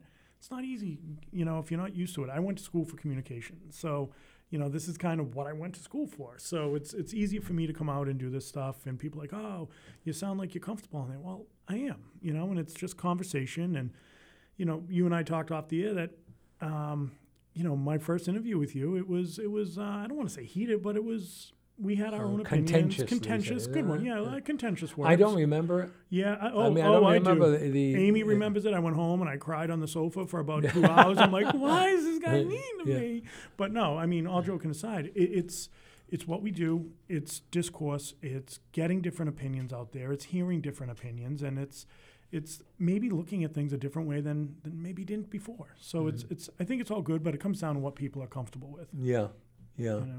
Well, it's certainly they obviously are comfortable with you, and I know your emails show it most of the time, and people talking about you, and I'm glad that you and Cobus and the others who come on, even Rep Hawkins, Hawks Crocs. I'm glad that they come on because it does exactly what we're talking about. It opens communication, even if it's just so somebody feels comfortable walking up to you on the street and saying, right. Yeah, we'll get it's funny. Heather Preeker and I used to joke, and we'd have kind of a running tally of if going to a Stop and Shop on a Sunday, how many people recognize you and stop. Oh, you, that's right. You had a little a competition there. Not really a competition, but it was just kind of But it's great, and we joked about it. But it's exactly that, Dave. It's people are comfortable coming up to us because I think people like myself and when Heather was serving and Todd and so many of our peers, they know that if they come to us, even if we can't provide a solution, I'm never going to yes someone to death like, oh, I'll take care of that. Yeah, I'm up front. Hey, it's going to be tough, but tell me why that's important to you. What can I do to help? And just keeping the lines of communication open. And if you're telling someone you're going to call them back, call them back. Yeah. Now, Heather, you talk about it. Is that Heather Preeker? Yeah. Heather Preeker. Yeah. Haven't seen her in a while. Hasn't been. Well, I think she's actually out of town right now. Check my mail and see. So it's okay because she used to come and she always bring nosh. Yeah, maybe her invite got lost in the mail. Probably. You know how it is. Lost in the mail. Another one. Another tweet I lost. Okay. Thanks for coming in. Thanks for having me, Dave. I really appreciate it, and we'll talk soon. Absolutely. All right. Keep up the good work, open. sir. I know I'm going to hear from you for about Feb 5. So. Wait, door's open. You always tell me the door's locked. But thanks a lot. Take care, my friend. All right, great. Jay DeLisio, president of the Attleboro City Council, and a great time. Thanks very much for doing that. You and me on the radio until noontime today. At 11 o'clock this morning, I'm going to be giving a call to Bob Perlow. Bob Perlow is a comedian who I think we've had him on before, and he's written a book about his work as a stand-up. They did warm-up for shows like The Tonight Show and a whole bunch of others that we'll talk about. And but he's coming on to talk about Bob Saget and what he does, and we'd love to have you join us for that. Now, ladies and gentlemen, would you please introduce yourself, sir? So I was leaving the studio, checking my phones. I received a text message from my wife. Uh-oh. It was 10:41 when you started talking about Nikki. Was it? I'll leave you on that note. Oh, thank you very much. Oh, my heavens. Oh, that's terrific. Oh, my God. Oh, man. Thank you. 508-222-1320. 508-222-1320. Jay came back to tell me that. That's great. Thank you, Amy, for noticing that and for letting Jay know. That's terrific. Appreciate it. I like Amy, Delisa, but Amy I like. And Ryan, he and I are pals. 508-222-1320, the telephone number to call. As I started to tell you, my friend Bob Perlow is going to be on, and we're going to be talking about Bob Saget, who passed also this week, and very interesting stuff that we can chat about. And he sent me a video of Bob, something he had sent to Bob Perlow. We'll talk about that. And this morning I've been playing Click Clack, one of the lots of hits that Jerry Granahan had. Jerry Granahan was a producer and a singer and a writer, and he was a creator of a lot of great musical groups like the Fireflies and the Angels, and he produced stuff for Patty Duke and several other talents. Musical talents, or even TV stars that weren't talents like Patty Duke. And he produced Jay Black's Cara Mia Mine, Jay and the Americans. He produced that song.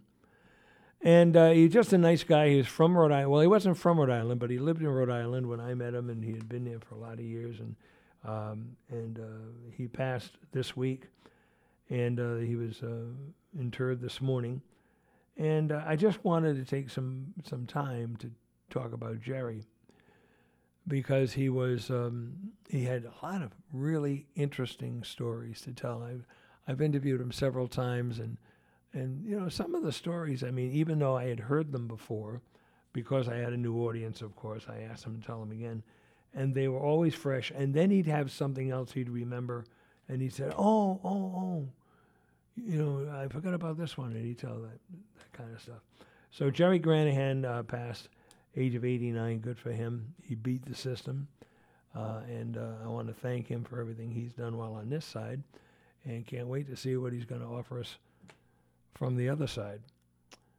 And as I said this morning, we'll speak with Bob Perlow about Bob Saget and other stuff on their mind. Donna has taken the day off, and I'm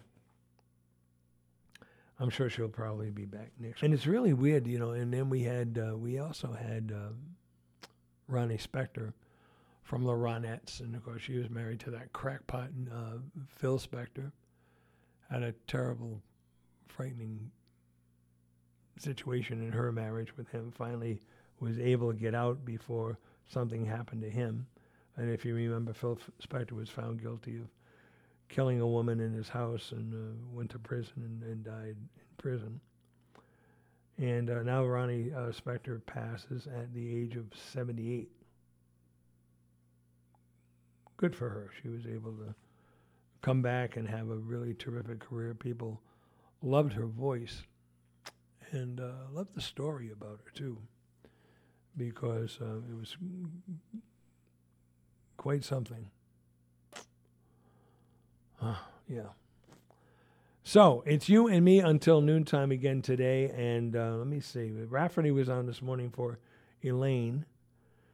And I didn't get a chance to talk to Tom as much as I usually like to. Things were kind of rushed around this morning. So maybe I'll catch up with him down the road.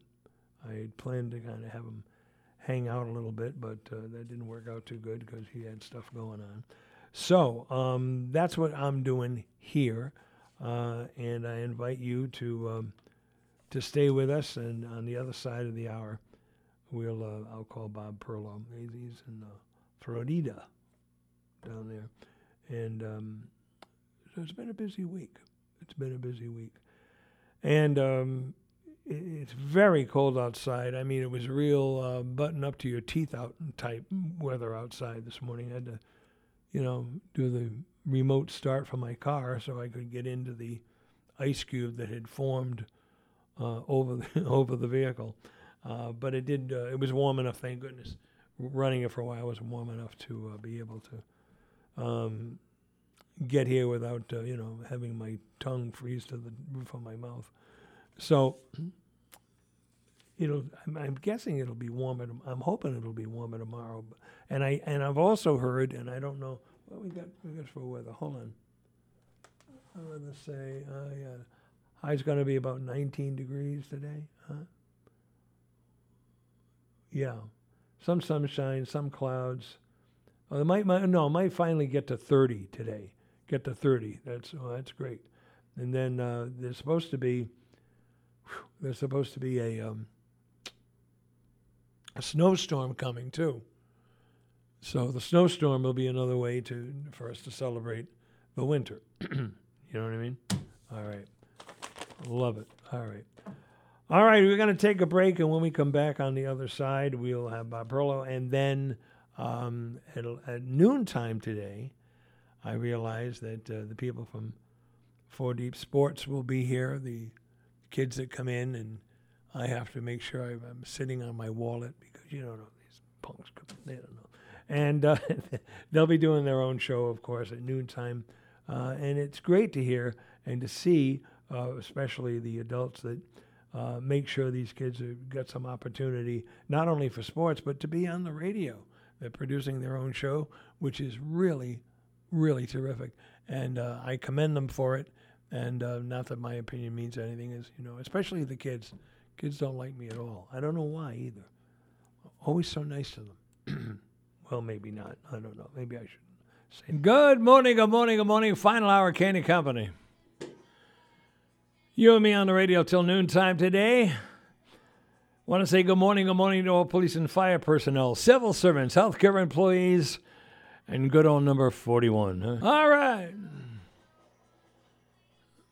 These are the Ronettes led by Ronnie Spector, of course. Ronnie passed this week. One of several people who passed, and my friend Jerry Ganahan and Ronnie Spector. And another person who passed was, of course, comedian Bob Saget. And I want to see if we can't get a little bit of information about Bob. And I'm going to call my friend Bob Perlow. He's in Florida, and I'm going to talk to him about Bob Saget. If we get him on the telephony, so you stay tuned, and we'll find out, all right? Let me see if I can do this. 1, 8, 1, 8. Hold on a second. Can't do that. I can't do that. Oh, man. All right, hold on a minute. Let me try this again. Hold on a minute. I'm having a problem here. As usual. All right. Here we go.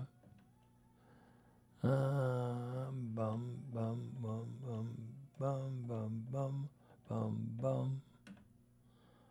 Oh, keeps killing on me. 508-222-1320. Telephone number to call. Let me see if I can try this again. Having a problem getting this to do what I want it to do. Bum, bum, bum, bum, bum, bum, bum, bum, bum, bum. Okay. That should do it. Let's see if that happens. Bum, bum, bum, bum, bum, bum. Not going through. Alrighty. That works.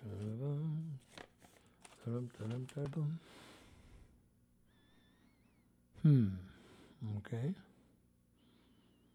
Doesn't seem to be going through here. Hold on a second. Hello. Hi, I know. I didn't give you the number to call back on. All right. Let me give you the number to call back on, okay? It's 508-222-1320. Okay, great. All right, bye.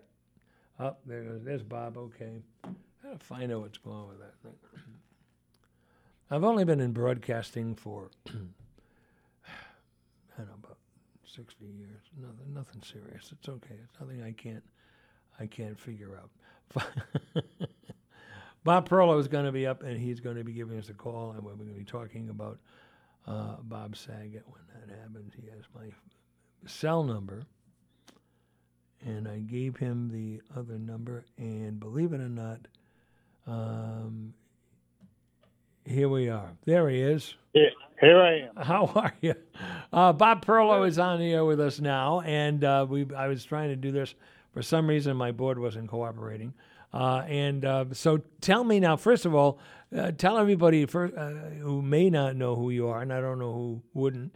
Bob, Who of would course. not know? I don't understand, Give me Bob. the names of these people. I want names and numbers. We'll give you right, exactly. We'll give you email addresses too, and get them straightened out. Now, first of all, you have a book out that came out. Tell me about your book. Yeah, it's called for what I did for 35 years in Hollywood, called The Warm-Up Guy. And for a lot of people that don't know, every TV show that's on usually has a studio audience. You see, live before a studio audience. Well, I'm the guy who had to placate them, make them laugh, make them at ease for the full 3 hours that they sit for a sitcom. Now, wait a minute, Bob. Come on. Don't exaggerate. These are only half-hour sitcoms. Now, yeah. What are you saying 3 hours for? 15 minutes, I meant. What did I say? 3 hours? Yeah. I wish it was only 3 hours. Sometimes it was, well, you know what? It was mostly 4 to 5 hours, and the exceptions would not be less. They'd be more. Like the main thing I say with that is Friends took between 7 and 8 hours to do. Wow. Because there's redos, there's flubbing, there's planned little breaks that the crew has to take. So all of that goes into the making of a sitcom. And so your job was to kind of keep the party going while other stuff is happening. Is that it? Yeah. Well, it was a little more complicated than that, because if you just kept the party going, sometimes shows, they have a sweet moment or a sad moment, and if you get them too riled up, it goes against what the response that the producers would want from the show. Right. So you go, okay, and you change your voice. You go, hey, okay, folks, remember, Ted left to go, and he never came back. Okay. Yeah. Right. You go, action, and go, oh, you hear the audience go, oh, yeah. And so that was just part of your job, and then you had to be able to entertain them, be able to make them laugh. And now, did you have a standard stand-up that you did originally, or to open up, did you do a standard thing? Or No. That was one of the reasons why I worked so much and so long, is because a lot of comics, stand-up comics, they didn't do that well doing warm-ups, because you couldn't do a standard joke. I mean, comics have a half hour, maybe an hour's worth of material, and once they were done with that, they were floundering around. Me, having no material, because I was not a stand-up, I could go on forever. It was just more or less schmoozing with the audience and keeping them happy, and having them not realize that they've been there for 4 hours. Yeah. Okay, yeah. Great. Yeah. So you'd be really exhausted when this was over, I'm guessing. Right. Yeah. Yeah, no, it was exhausting. People go, oh, you're so lucky. All you do is make jokes for your life. You go, no, it was a very precise thing you did, even though it was loose. So the talk shows were easier. The Tonight Show was easier, say, than Full House or something, right? Oh, a million times easier. The talk shows, especially the Tonight Show, and I did that for 15 years, was just at the top of the show. So it was 15 minutes because it was live to tape, as they say. So there was no mistakes, and Jay would just do the show and goodbye after an hour. And I would do the top 15 minutes. Yeah, it was a different animal, totally. Mm-hmm. Right, yeah. Now, I was reading the other day that Jay used to come out before the show started. Is that what most hosts did or not? I don't know. I didn't see other shows. Oh yeah. So I heard Letterman came out, but Letterman was a different guy than Jay. He was not as warm and friendly. I heard he was, hey, folks, good to see you. And Jay would take pictures when he came out. Yeah, the order was the audience would be there for an hour beforehand. and then Jay would come out probably at 10 minutes past 5 in the afternoon. He would do 5 minutes in his typical jean shirt and jeans and take some Polaroids with people. Then he would leave to change into his suit. That would be my time to come on. So it would take him 10 to 15 minutes, and that's when I would talk. That's when I would really get them riled up, because you want that high energy open. When Jay came out, if you notice, everyone stood up and clapped, and they would come to the stage, the lip of the stage. Oh yeah, right. Yeah. He'd shake hands. Yeah. So yeah, it was a different thing. He couldn't do that for the sitcoms. It was totally different. Of course not. Yeah. Kind of dangerous to allow the audience to get up there like that, isn't it? You didn't have no idea if you have some kind of nutburger there or something. That was kind of my part of my job is to, as I'm talking and as I'm doing it, was to take a look to see if there was anybody crazy. And in 15 years, I only had to have them remove one person, because you could tell this guy's going to either grab his hand and not let go. Just, you could almost see it in their action. Now, how did you know that, though? I'm interested in how you perused that. It was just almost a sixth sense. After 35 years of dealing with audiences, yeah, you get a sixth sense. I go, this guy, and he had a front row seat, which was it would double the situation. I go, you know what? It seems like you don't want to be here. Would you mind leaving? Because you can't confront them, because then it would bring the whole energy of the room down. So you had to do it. You had to throw them out in a nice way. I go, you know what? We have some food for you in the green room. I think you're going to eat. You'll see the show. I had to do it on the microphone because, I'm on stage. I'm talking to the mic. Yeah. You'll have so much fun there, right, folks? Yeah. And you have the audience on your side.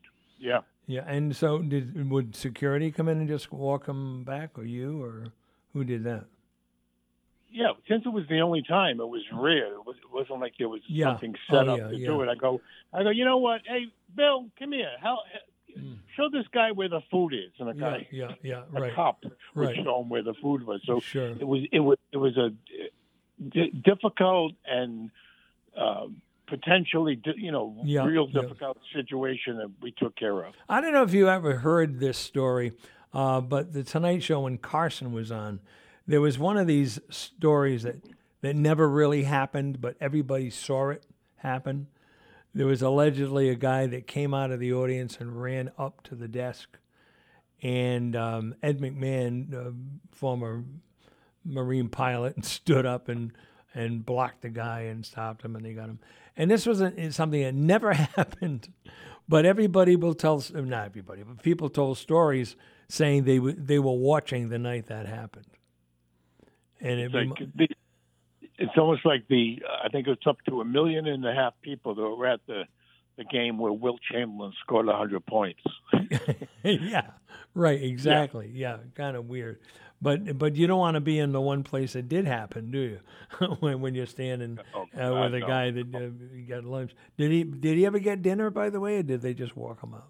I want to know if he got dinner. No, we put him in the green room because he was with other people. Oh yeah. People don't go to the show alone usually. Oh yeah. Yeah. Oh yeah. So we had to do a bad thing in a good way. Yeah, great. Yeah. Now we talked about the last time you and I spoke on the air was you were talking about your pal from the sitcom whose name just went out of my head. I can't think of his name now. From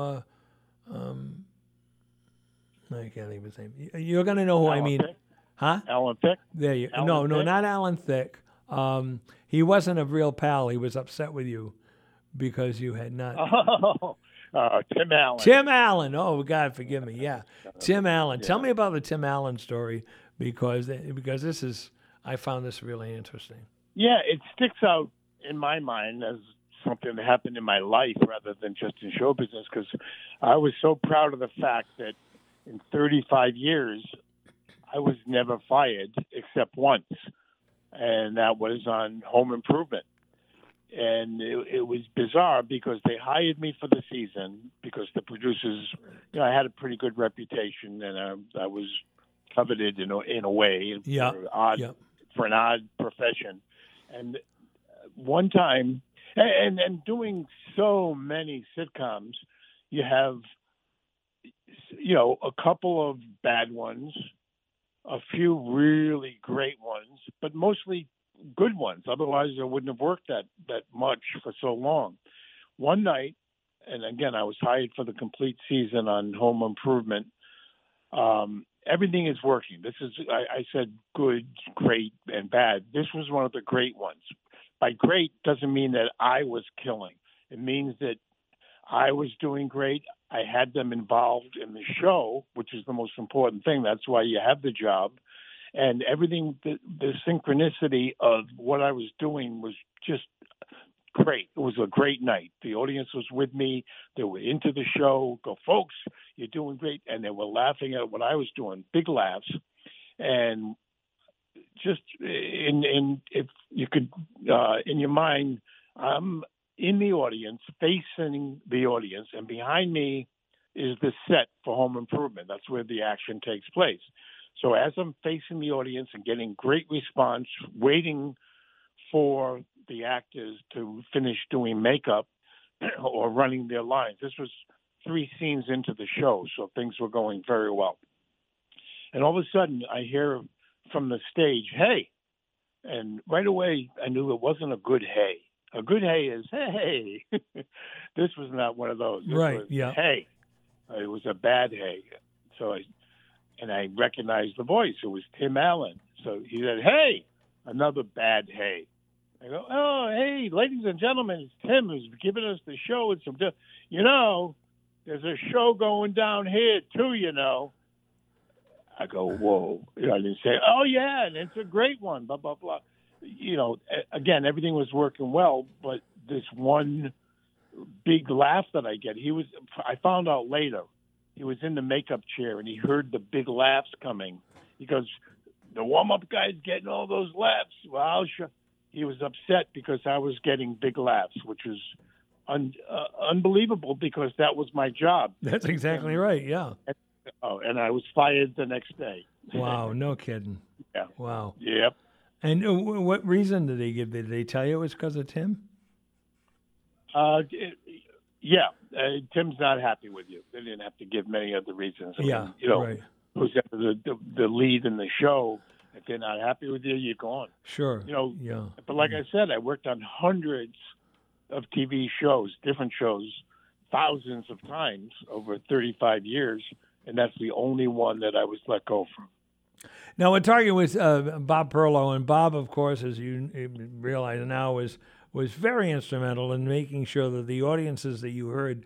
Now, it's funny because a lot of the audience laughter that you hear in some of these sitcoms are sweetened by people who, long past, they lifted the audio from old radio shows, the laughter from old radio shows to sweeten. But your job was to make sure they got genuine laughs and they were in a good mood to be able to deliver what they needed for the sitcom. Oh yeah, and it shows in the performance. If a show is flat, and there are plenty of flat shows, and I watch TV today and I go, I can't believe this is even on TV. Yeah. If a show is flat, you'll hear crickets, and no matter what I can do as a warm-up guy, you can't make people laugh. You can control them. Yep. Get them ready to laugh, but if there's no jokes, they ain't laughing. So that's when they use the canned laughter, and it's you can hear the artificial nature of it, like we just said. Yeah, you get the feel, sure. Yeah. Now, you've also had to, when they've had to redo lines, I'm guessing you've had to say to the audience, "Look, could you give them could you laugh like you're hearing it for the first time?" Do you ever do that to them? Did you ever? Oh God, yeah. I had a pretty standard pattern with that. I go, "Folks, we're going to do the scene again, and you did so great that first time, but please try to remember where and how you laughed, because we have to match it up if we use one and a portion of the other. So if you went, ha, ha, ha, you have to do the same, ha, ha, ha, again. So again, it's just, that's funny, Bud. But again, the laughter is never the same the second or third time through, or in the case of Friends, the fourth and fifth time. And the producers would always go to me. They go, "Hey, how come they're not laughing?" And in my mind, I'm going, "Why? Because it's the fourth time they heard the joke." Yeah, and exactly. To them, I go, "I think the mic was a little bit off on that one, because they don't want to hear that." No, really, they don't want to hear that. Yeah, and I know. Yep, absolutely, I understand. And it's interesting because now, aside from that moment with Tim Allen, had you had any interaction with him before that? Did he bother you at all? No, none whatsoever. The producers said, we're so happy we got Bob Perillo. I had a good reputation at the time, and I was free for that Wednesday night for the season, so they booked me for the whole season. But Tim, I never, until I went to the show, I never even knew him. Nope. Yep. Now, how about somebody? Give me a nice story. Give me a story about somebody you worked with that you thought was really terrific. Bob Newhart. 8 years, and as sweet and lovable a guy as you ever. I couldn't wait to do the show. I mean, it was great. When you say that, you ask for one. For the most part, everyone, that's why it made it a great job. I became good friends with Alan Thicke, like I mentioned earlier, from Growing Pains. We were buddies until his passing, going on 5 years now. Laverne and Shirley, Mark and Mindy. I mean, they were all fun. They were, for the most part, most leads on TV shows knew how lucky and privileged they were to have a TV show. They came from obscurity or stand-up or just local plays, and lightning struck, and they became rich and famous, totally rich and famous overnight. And they were, for the most part, happy to be there. And how lucky they were to have you as a warm-up, too. Oh, my God. Do you believe? Yes, they were. No, I was. Hey, Dave, trust me, I felt every time I did one, boy, am I lucky to be here. Oh, sure. Yeah. I was thrilled. No, I didn't say they're lucky to have me. Go, I'm lucky to have this job and to do it for so long. I was just thrilled. I thank God every day. Go, wow, this is a great job. I'm so lucky. Yeah. Mm-hmm. Now, when you having done stand up, I know people don't realize how tough a job it is, do they? I mean, it's first you got to write it, and then you got to perform it, and then you got to make it come alive, right? No, okay. I never did it. I never did stand up. That's right. I know, so I have no idea.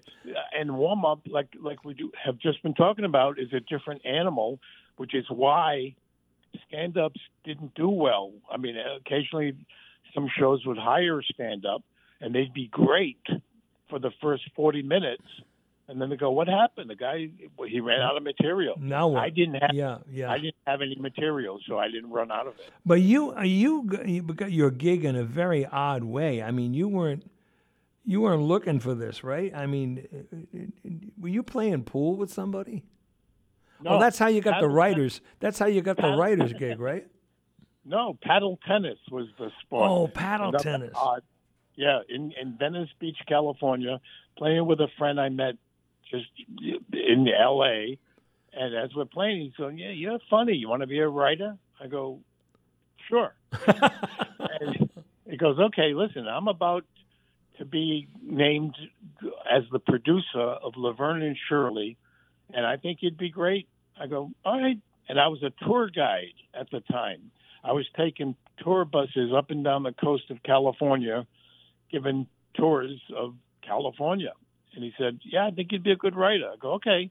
And the next Friday, I was driving up to the gates of Paramount Studios, going to my office on Paramount. So that's how crazy it was that I even got into the business. Now, when you get in there, okay, you walk in the office the first day, and they sit you down and they say, "What? Okay, give us something funny." What happens? Pretty much, it was like, okay, funny boy, because my friend. No, this was odd. My friend hired me, and he was the producer, but there were 5 producers, and they were all vying for a spot. They want to be executive producer. They want to run their own show. So the guy that hired me, Mark, you go, this is my friend Bob, and he's funny. And then you get into the writer's room, and it was almost like a jungle. They're like eating their young. And they go, oh, let's see Mark's boy. Let's see how funny it is. And I would, go, and you'd pitch. Pitching means, oh, I got an idea for a joke. How about if Laverne comes in, and then Squiggy goes, hello, Laverne, what are you doing? And then silence. And then that drives you into a hole that you don't dig out of. And occasionally, Mark, the guy who hired me, his nemesis was another producer who said, oh, so you hired your friend. And after a week, which I wasn't really pitching because, they would make fun of you. It was terrible.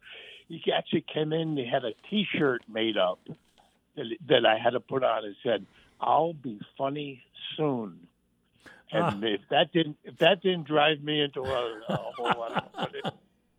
But luckily, his boss, Mark and Chris's boss, was Gary Marshall, the great Gary Marshall, who created Happy Days, Laverne and Shirley, The Odd Couple, then movies like Pretty Women, a great show business story and a great man. One day during the taping of Laverne and Shirley, he turned to me and said, Bob, the audience is a little dead tonight. Why don't you go talk to them? And that changed my life. That was the beginning of my warm-up career. And from that point on, that's what I did. So the writer's room that I was so bad in, I didn't need that anymore. So I became a full-time warm-up guy. Wow. And one fell through. And you did well that night and several nights after that with them. Yeah. Yep. Mm-hmm. But it wasn't a career when I did it. I kind of, and, word has it from every warm-up guy that is working today, I kind of created the warm-up job as something you could do just, by itself as a career, because I then started to hire myself out to other shows. And they go, well, we only pay $25 to one of our writers. And then I would say, well, you know what? Try me one night. You go, how much? I said, $300. They go, no, not in a million years. I go, okay, I'll do it for free. And they go, oh, that sounds better.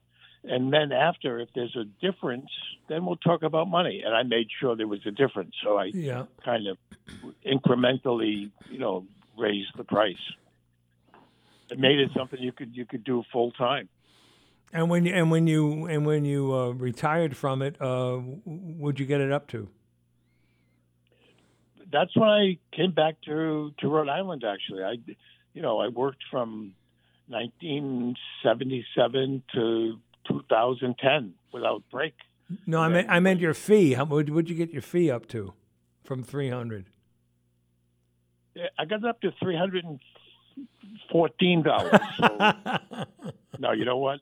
When I left, it was closing in on $4,500 a night. Yeah, well, I would think so. Yeah, of course. Yeah. You know what the expression is? The first one's always free, right? Yeah, right. Yeah, hey, take a puff of this. Yeah, come on, it's free. Yeah, the first one's free. One more. Yeah, right. Yeah. No, I made that work for me. I go, the first one is free. See if it makes a difference. And I knew it would because I had a gamut that I used, which was, hey, folks, you see the stars of the show and Mark and Mindy, Robin, and Laverne and Penny, but you don't get to see the writers and producers. Well, tonight, I'd like you to stand up and give them a round of applause because they're the unsung hero. big platitudes and music that was swelled, and they never received this before. So they go, yeah, we'd like to pay $300 to hear someone say our name. Sure, of course. Yeah. Now, so many of these people. I mean, Squiggy, of course, he passed from. Was it muscular MS? Yeah, that's what I was going to say. Yeah, and of course Shirley's gone. I mean, Laverne is Penny's gone now. Passed away, and Gary too. I'm surprised. Yeah. Gary passed. But all of these great memories and things that happened. But you found that most of these people were appreciative of what they did. I'd say 95% were thrilled to be doing what they were doing, thrilled to make the kind of money they were, loved the fame. Speaking about that, my good friend Alan Thicke, he was one of the best celebrities that there was going. And by that, I mean anybody who, and you know who's in that also, Jay Leno. The two of them, I would be with them socially for years with all of them. I go back 50 years with Jay, who now lives in Newport. But they know how to be nice and quick about, oh, yeah, let's do a picture. Take the picture. Oh, yeah, good, thank you, and move on, rather than confront. No, I'm not shaking. It takes longer to be a jerk than it does to be a nice guy. Sure. And the people... and it compounds itself. The people who see Jay or saw Alan after the meeting, they would tell 100 people what a nice guy he was. And if they weren't nice, like a Sean Penn, who's known for being such a jerk to people, they would tell 1,000 people what a jerk he was. So it takes less time to be nice and just burnish your reputation for years to come. Of course. Yeah. Well, one of the reasons, of course, I called you, I've been wanting to get you back on anyway for a while to talk about what you did, and your one-man show you've got now. Talking about, tell me about that. Is that based on the book?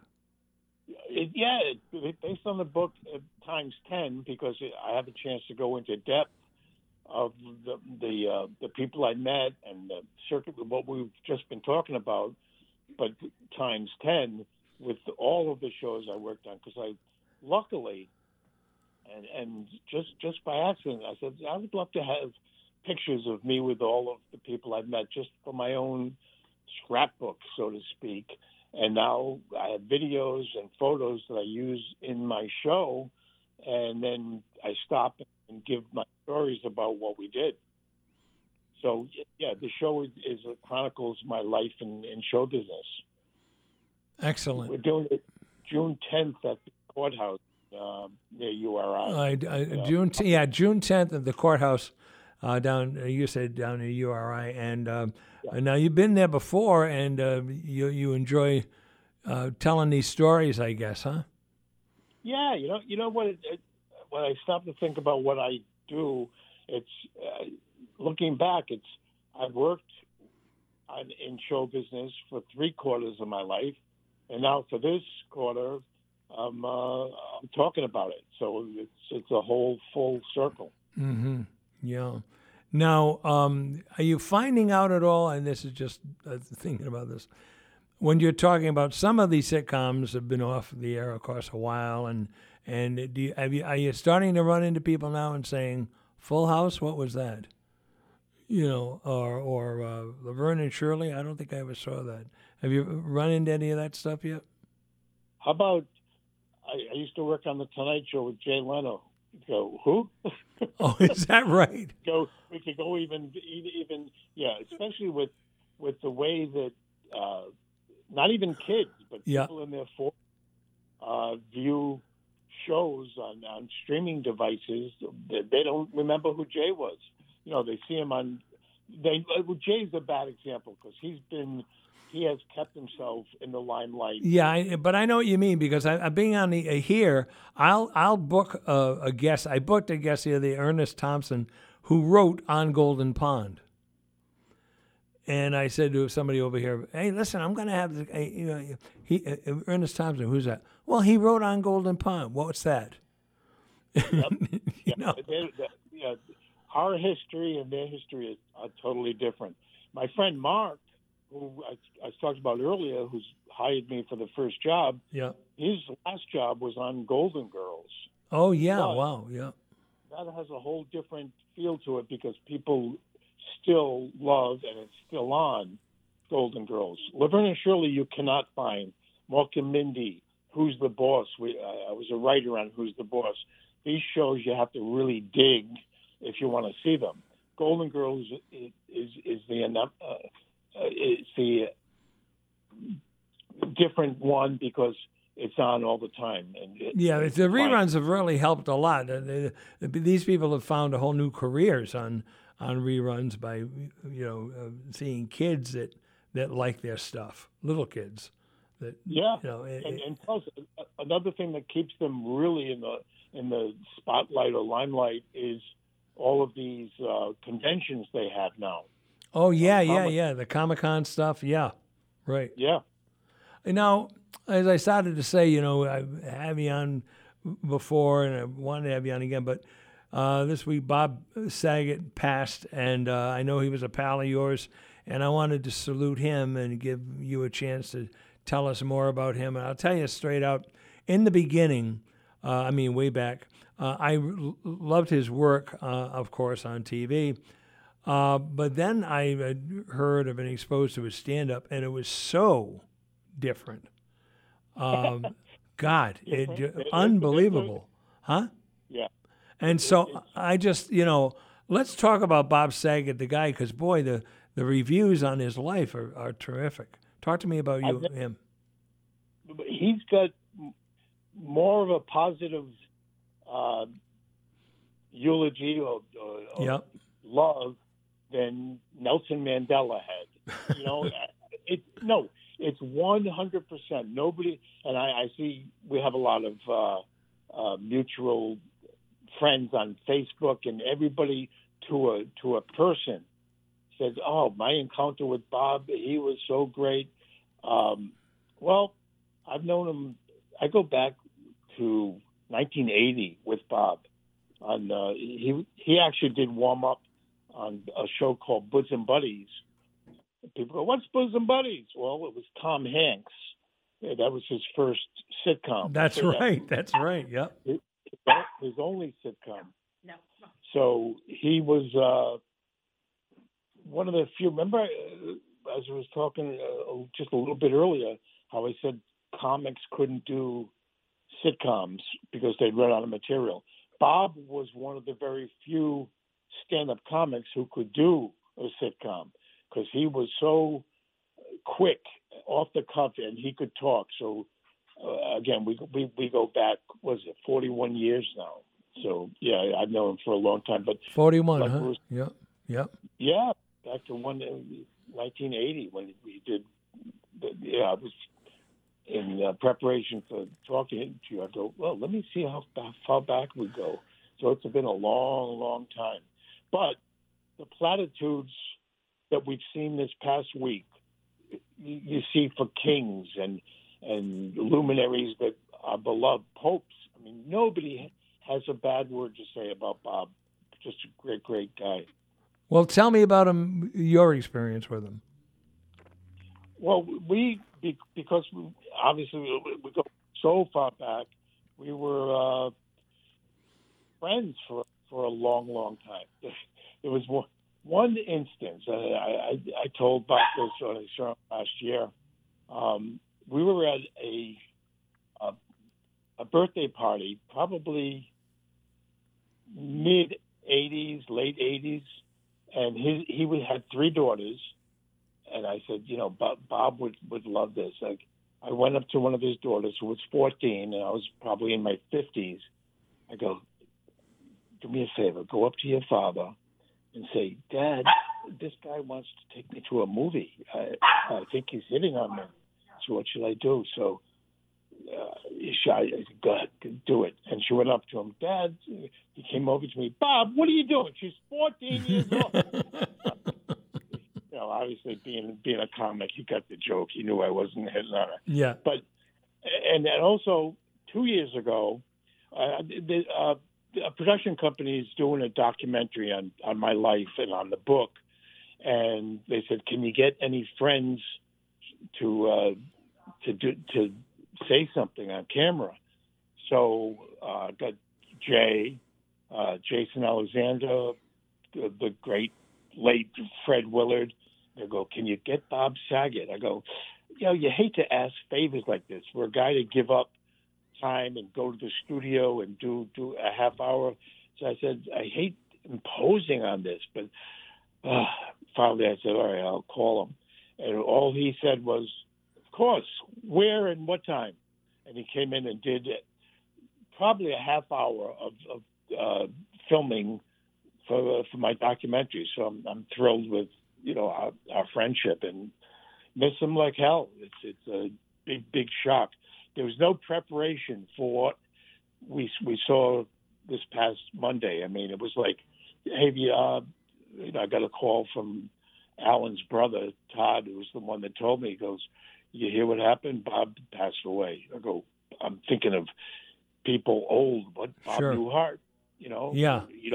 Bob's that's because he wasn't sick. There was no preparation for that, so it was a full on. Oh my God! And like most people that knew him, it was like, oh, what a tragedy! Jesus, awful. I found it. Go ahead. No, go ahead. Yeah, real quickly. Cause Take your time. Okay, I was a writer on Full House. In addition to I was on Full House for 8 years. So again, that was something that just flew by my mind because it was mostly our friendship. But I was a writer on his show for 8 years and actually wrote the episode called The Big 3-0, which was Bob's 30th birthday. So it was, again, coincidentally, this is 35 years ago, but it was his birthday episode. So it kind of meant something. Sure. And when you wrote this for him, not having seen the episode, was he pleased? He was obviously pleased with your work. It got aired, but I mean, were you able, do you think, to write something special because of how close you were even then? It doesn't work like that, because when you do a sitcom, it gets written, then rewritten, then rewritten. So and even if you're on staff, it's jokes by committee. So what you write usually doesn't really translate to the screen. It goes into the writing staff and gets rewritten, which goes back to when I'll Be Funny Soon came up. Yeah. I'm just wondering if maybe something you had written had a little bit of a, behind the scenes inside baseball stuff that you might have tried to get into Not for that, because you were writing for the character, not for Bob. So what would Danny Tanner, which was his character? Oh no, right? Yeah. So you couldn't put anything personal into it because you had a right to the character. Mm-hmm. Sure, of course. And so now you've got the book out and you're doing the one-man show. Are you enjoying your, I guess, kind of retirement? It's kind of a retirement, right? It is kind of a retirement because I wrote the book in retirement, doing the show in retirement, keep up with everybody. Matter of fact, I'm going to be going to L.A. next week. The creator of Full House is having a birthday party, so the Stamos will be there and Candace, and it'll be like, almost like a salute to Bob. Sure. And that'll be next weekend. Yeah. Now, how about just... Again, go ahead. Go ahead. You go ahead. No, I was going to ask you, how about the documentary? Tell me about that a little bit. Yeah, I was approached. It's nothing that I'm doing by some friends who I worked with on a morning show that nobody remembers, and this was in 1989. It was a show called House Party, and the host of it was Steve Ducey, the same Steve Ducey that's on Fox and Friends. And the producer of that show approached me 2 years ago and said, "Boy, you've done so much and you met so many people. I bet you this would be a good documentary." I go, "Yeah, okay, let's do it." So that was, again, what Bob did and Jason Alexander. So we're in the midst of going to be finishing it up in the spring with going to Jay's house, and that'll be the end of that documentary. So I'll be in touch with that one, Dave, and we'll talk about it when that's finished. Yeah, absolutely. I definitely want to know. And when do you think it's going to be out, you said? Probably by summer. If we can finish it in the spring, it's all based on when Jay's going to be in Newport, because he's agreed to do a nice bookend to it for an ending. Oh, great. Now, I need to find out, when am I going to be able to get you on Comedians in Cars with Seinfeld? Oh, boy, would that be? He's got... I'm on that list. I think I'm number 3,004. Oh, good. Yeah, you moved up from 5, Yeah. Did you ever work with Seinfeld? No. Oddly enough, when they were filming Seinfeld, I was on the same lot the same night doing the worst show on TV. Well, on the 2 stages over, the best show on TV was being done, Seinfeld. I was working on a show called The Single Guy. And nice. No, you don't remember it, right? No, but even the name sounds like a loser. Yeah, Jonathan Silverman was the lead on that, and people go, "Who's that?" He was one of the 2 living guys in Weekend at Bernie's. Oh, yeah, right, yep. He was the other guy. He was one of the 2 live guys. Yeah, I think Andrew McCarthy was the other one. But yeah. And so that was your claim to fame at that time, being on the worst show as opposed to the best show. Yeah. Luckily, it was only 1 day a week. When I say I was on it, I did the warm-up on it, which coincided with the same shooting night that Seinfeld shot. Now, how did you get to know Jason Alexander? Since he was I worked with him on ER. He was on ER. Okay, yep. Did you know that one? No, ER had a warm-up guy? Oh, that ER. You're thinking of the other ER. Which ER? I worked on ER, the sitcom. Oh, no. Nobody remembers. Elliot Gould was the doctor. Oh, my God, yeah. George Clooney played the intern. Conchetta Farrell, who was the maid on Two and a Half Men. Yep. Right. And Jason Alexander was the hospital administrator. And we got to be friends on that ER. Oh, wow. And by the way, I got to know George Clooney very well that year. Oh, yeah. He is as nice a guy as he seems to be. So he went, let's get a volleyball team, ER versus all the other shows. It was only 1 season. It lasted 1 season. Yeah. But when I say, I was on ER, not that one. Yeah. Now, can you tell me, do you have a Betty White story? No. I didn't do Golden Girls. Right. So my orbit never matched hers. I'd like to make up one, but that wouldn't. No. I just wondered, would you work down, because she's another one who's passed recently. It's like they're dropping like flies.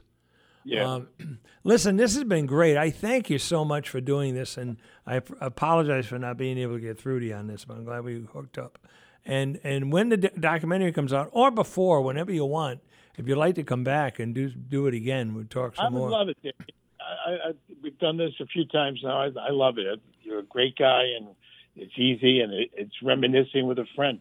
Yeah, well, good. I'm glad you feel it, because that's the way I feel about it, too.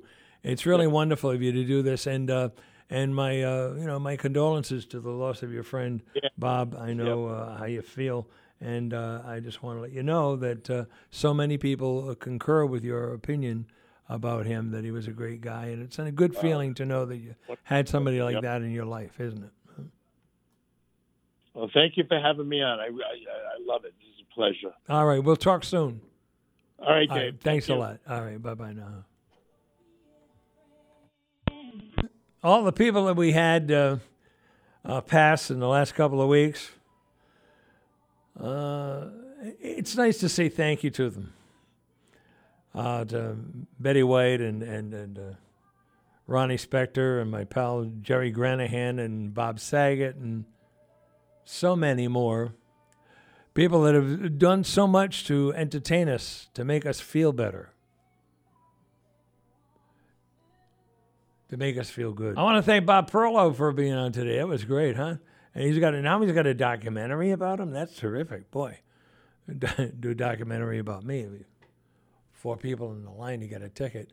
That's getting us very close to the end of our Saturday morning go-around. This has been really more relaxing for me today. It wasn't as hectic as it usually is.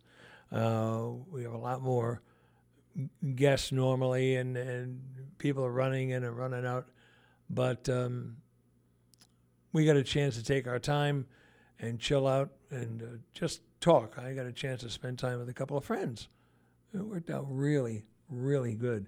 And believe it or not, we were at that place when the guy with the mustache walks in and says, what is it he's saying? It says, I can't remember what it is he said. Oh, I think it's, hello, I must be going. Right. Oh, boy. So I want to thank everybody for being on. I want to thank our friend Jay DeLisio, now president of the City Council, Jay DeLisio. I thank him for being on. And that was that was like an hour and a half we spent with each other, just talking, just really, because like I said before, many times what happens is,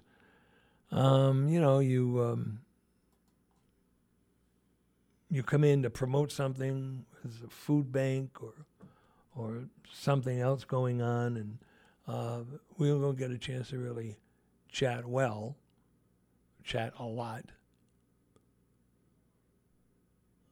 But today we did. Found out more about him. And I'm hoping I'm going to be able to get other council members to do that too, so we can know more about them, and you'll get a chance to feel more comfortable with them as well. My thanks to Bob Perlow, my thanks to Jay, and my thanks to all of you for listening to me today, for being with me today. And I hope we'll do it again really soon. That's what I hope, because that's what I just felt good about it, that's all. So I'll send this to you too, okay? Let me remind you too that in the end, the love you take is equal to the love you make. Stay tuned for 4 Deep Sports next on WARA.